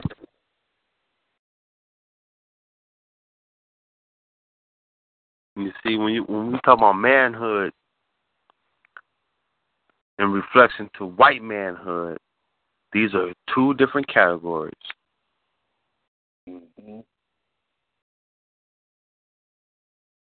I'll be inclined to ask myself questions sometimes, and I feel obliged. But then again, I feel secure knowing that maybe the most secure image of manhood is coming from that of a black man. Because of Eurocentric history and a fascination with, Greek homosexuality, the European is incompetent to portray any form of manhood. And because the African is the first man on the planet, in 2016, he may be the only man on the planet. Mm. And to support my brother Bourne's clip, this is what our enemy feels about Malcolm X. Communism lies to the Negro. They say, we're for you. We sympathize with you. Our heart breaks for you. And then they use him viciously to destroy society and destroy civilization. They don't help him. Most Negroes are getting wise to this. The communists go in there and they use the Negro ruthlessly and viciously to destroy society, destroy the Negro, destroy everybody. And what does democracy do? Democracy, boy, what they preach. But I live right there in Washington, ladies and gentlemen, boys and girls, and I can tell you that the ones that do the biggest preaching about mixing with the Negroes, those are the ones that live down there in the places where they can't even drive in there. They're not allowed anywhere near. Their kids don't go to Negro schools. They have nothing to do with them. It's pure hypocrisy, just as rotten as the communists. In fact, maybe more rotten. Democracy and communism in these respects are exactly the same.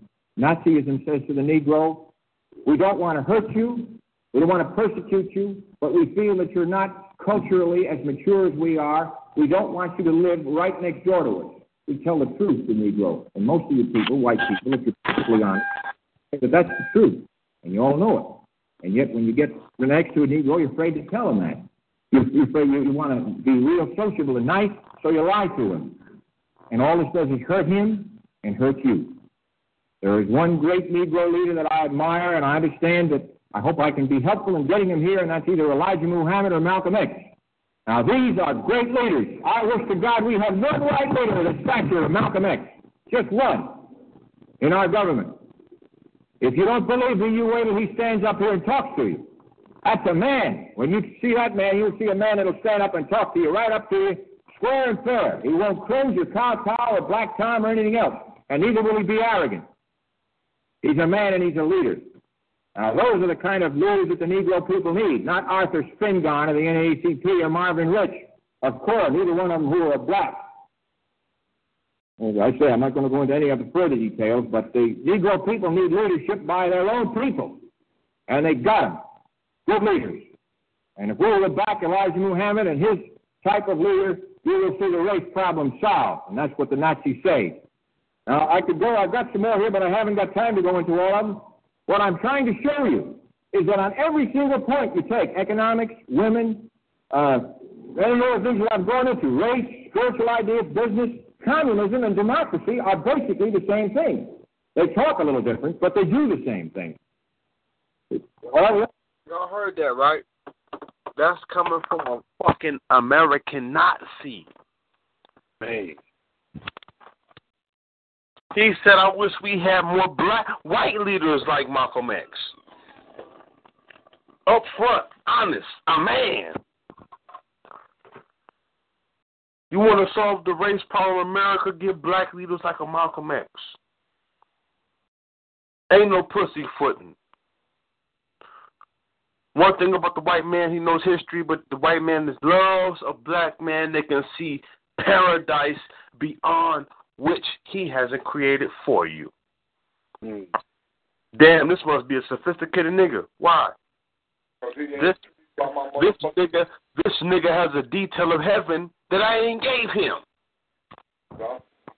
Anytime you're not intrigued by this trinket, that motherfucker, he admire that. You know, he got something else in your mind. So one thing we have to know that within the white culture itself is a hypocrisy.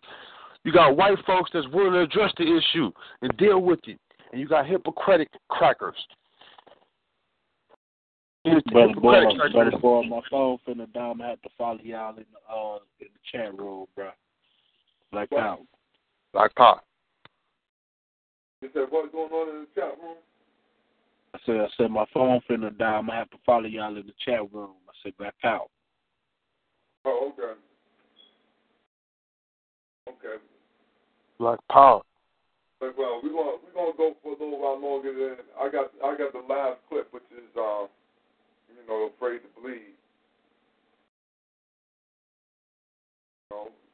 We've been rocking it nice. I like to just say, man, piggyback on your last clip you said, man. We have to protect our images and our movements, man. You know what I'm saying? That's what Brother Malcolm is talking about. How a radical movement, a real revolutionary movement can get just watered down. You know what I'm saying? Just watered down by these motherfuckers. And you know what I'm saying? I feel like that's not only happening with the movements, it's happening with the way they portray our leaders. It's happening with the way that motherfuckers is living, and is trickling down to the way niggas living in their everyday life. You know what I'm saying? And I just say, man, we have to do a better job of protecting those legacies, man. Protecting those movements. Black Power. Black Power. Black Power.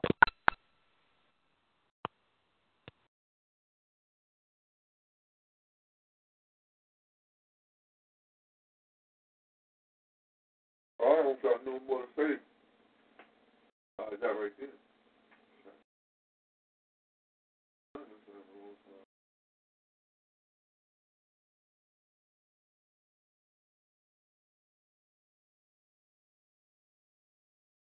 Go through everything. We've been having a wonderful discussion and review of the information that the ancestors already given to us.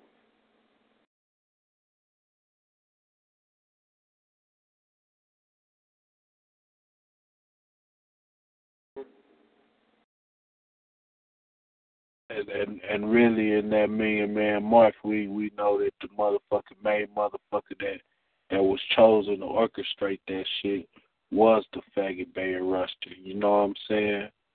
So Malcolm X, man, Black Power, man, for standing on 10, man.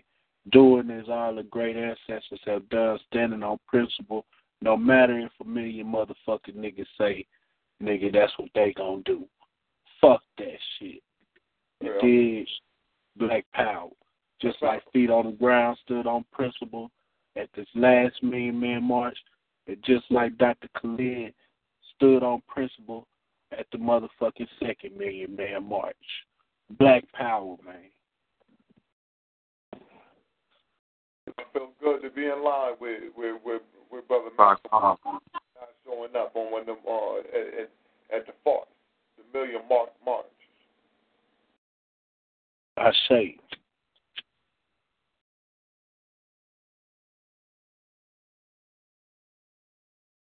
You know, family, you know what I'm saying? Like I said, we've been having a good night.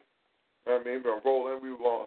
We're gonna take it on down in a second or two, but before we take it down, man, we got a most important, right? Most important. You know what I mean? You know, we need this. So you got to get your mind right and your heart together.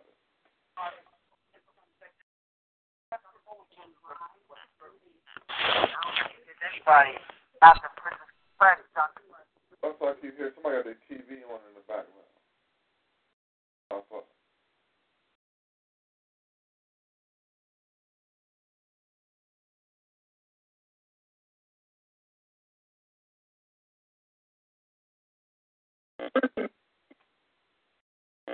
Between the Black Revolution and the Negro Revolution, I would like to make a few comments concerning the difference between the Black Revolution and the Negro Revolution. Are they both the same? And if they're not, what is the difference? What is the difference between a Black Revolution and a Negro Revolution? First, what is a revolution? Sometimes I'm inclined to believe that many of our people are using revolution loosely, without taking careful consideration what this word actually means and what its historic characteristics are.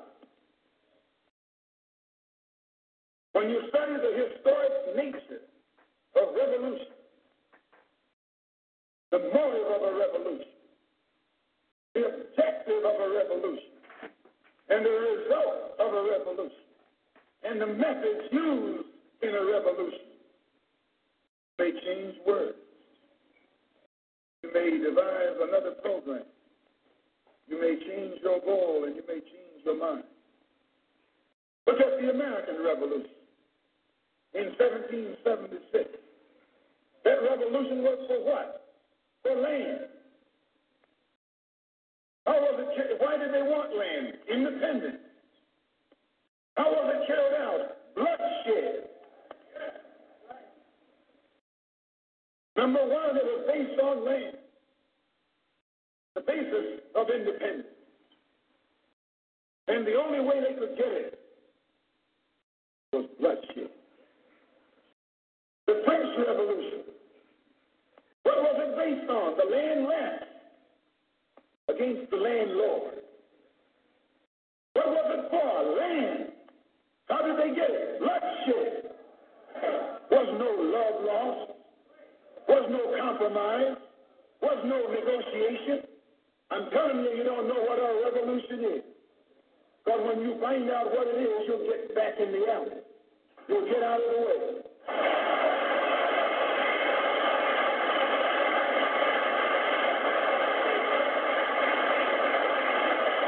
Come on. The Russian Revolution. What was it based on? Land. The land rent against the landlord.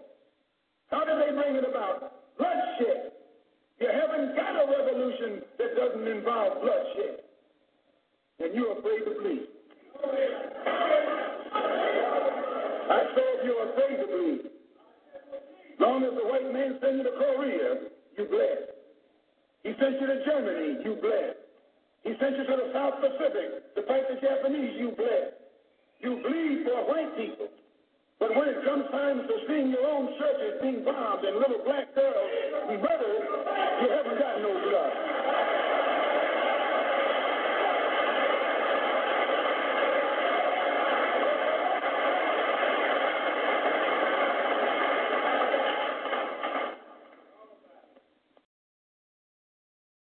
You bleed when the white man says bleed.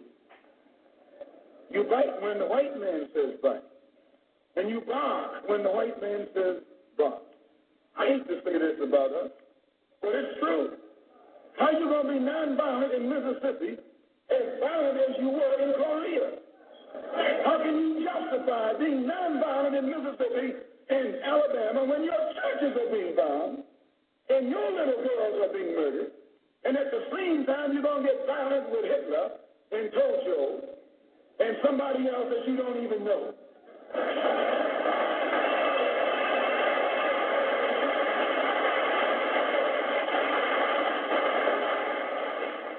If violence is wrong in America, violence is wrong abroad.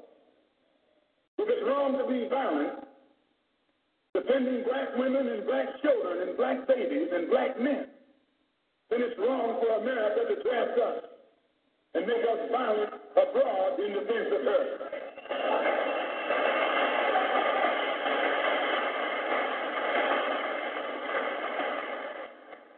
And if it is right for America to draft us and teach us how to be violent in defense of her, then it is right for you and me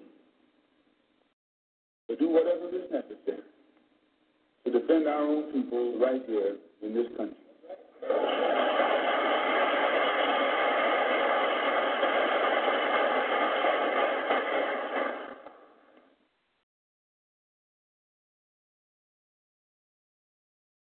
World is in trouble. Anytime most of man come, back the boy get up and shot me in. Black Power. Black Power. Beautiful Holyday. Black Power. Beautiful Holyday. Alright.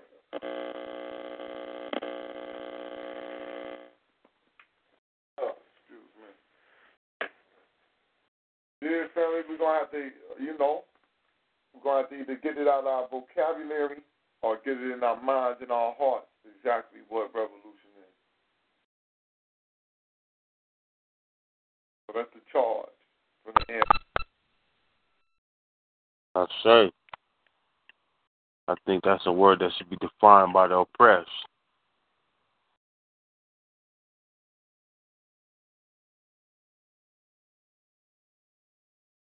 Right, or get it wrong. With that being said, though, we're going to go ahead and close now. Brother Minkaraj, tonight, you got any closing words for the night?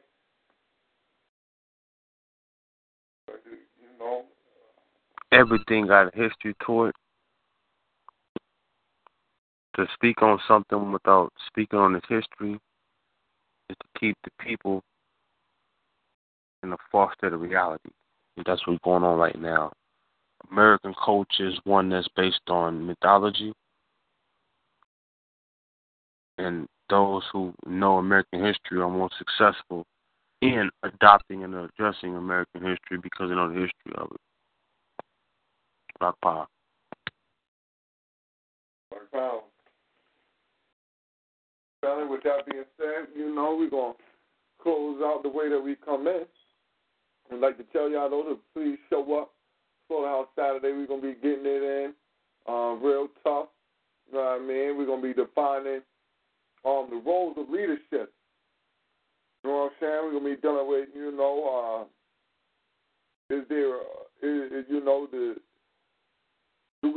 is there a need right now for one person with one strong voice?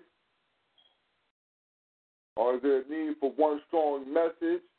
What is the bridge that can be made between those two ideas? Because I think that both are needed, and just try to make sure that we break through a lot of different information on how these things can help us out, man, because we want to destroy the lies that keep us apart. We can't be, as black people, we're not people who can't be led or not willing to be led, but nowadays we just have a more keener eye on what type of leader we're looking for. So, again, with that being said, y'all tune in, Slaughter House Saturday. Come on in, it'll be 10 p.m. Eastern, 7 on the west side, the best side. Y'all line up in between. With that being said, though, we like to close out with the usual, as we came in earlier, we're sending that Black African love out to the sisters. And, we waiting for it to touch down. With that being said, I'd like to say praise Nat Turner, glory to Garvey, long live the spirit of Dr. Khalid Abdul Muhammad, praise Harriet Tubman, glory to Ida B. Wells, long live the spirit of Sister Fannie Lou Hamer, or Bibi Faudier.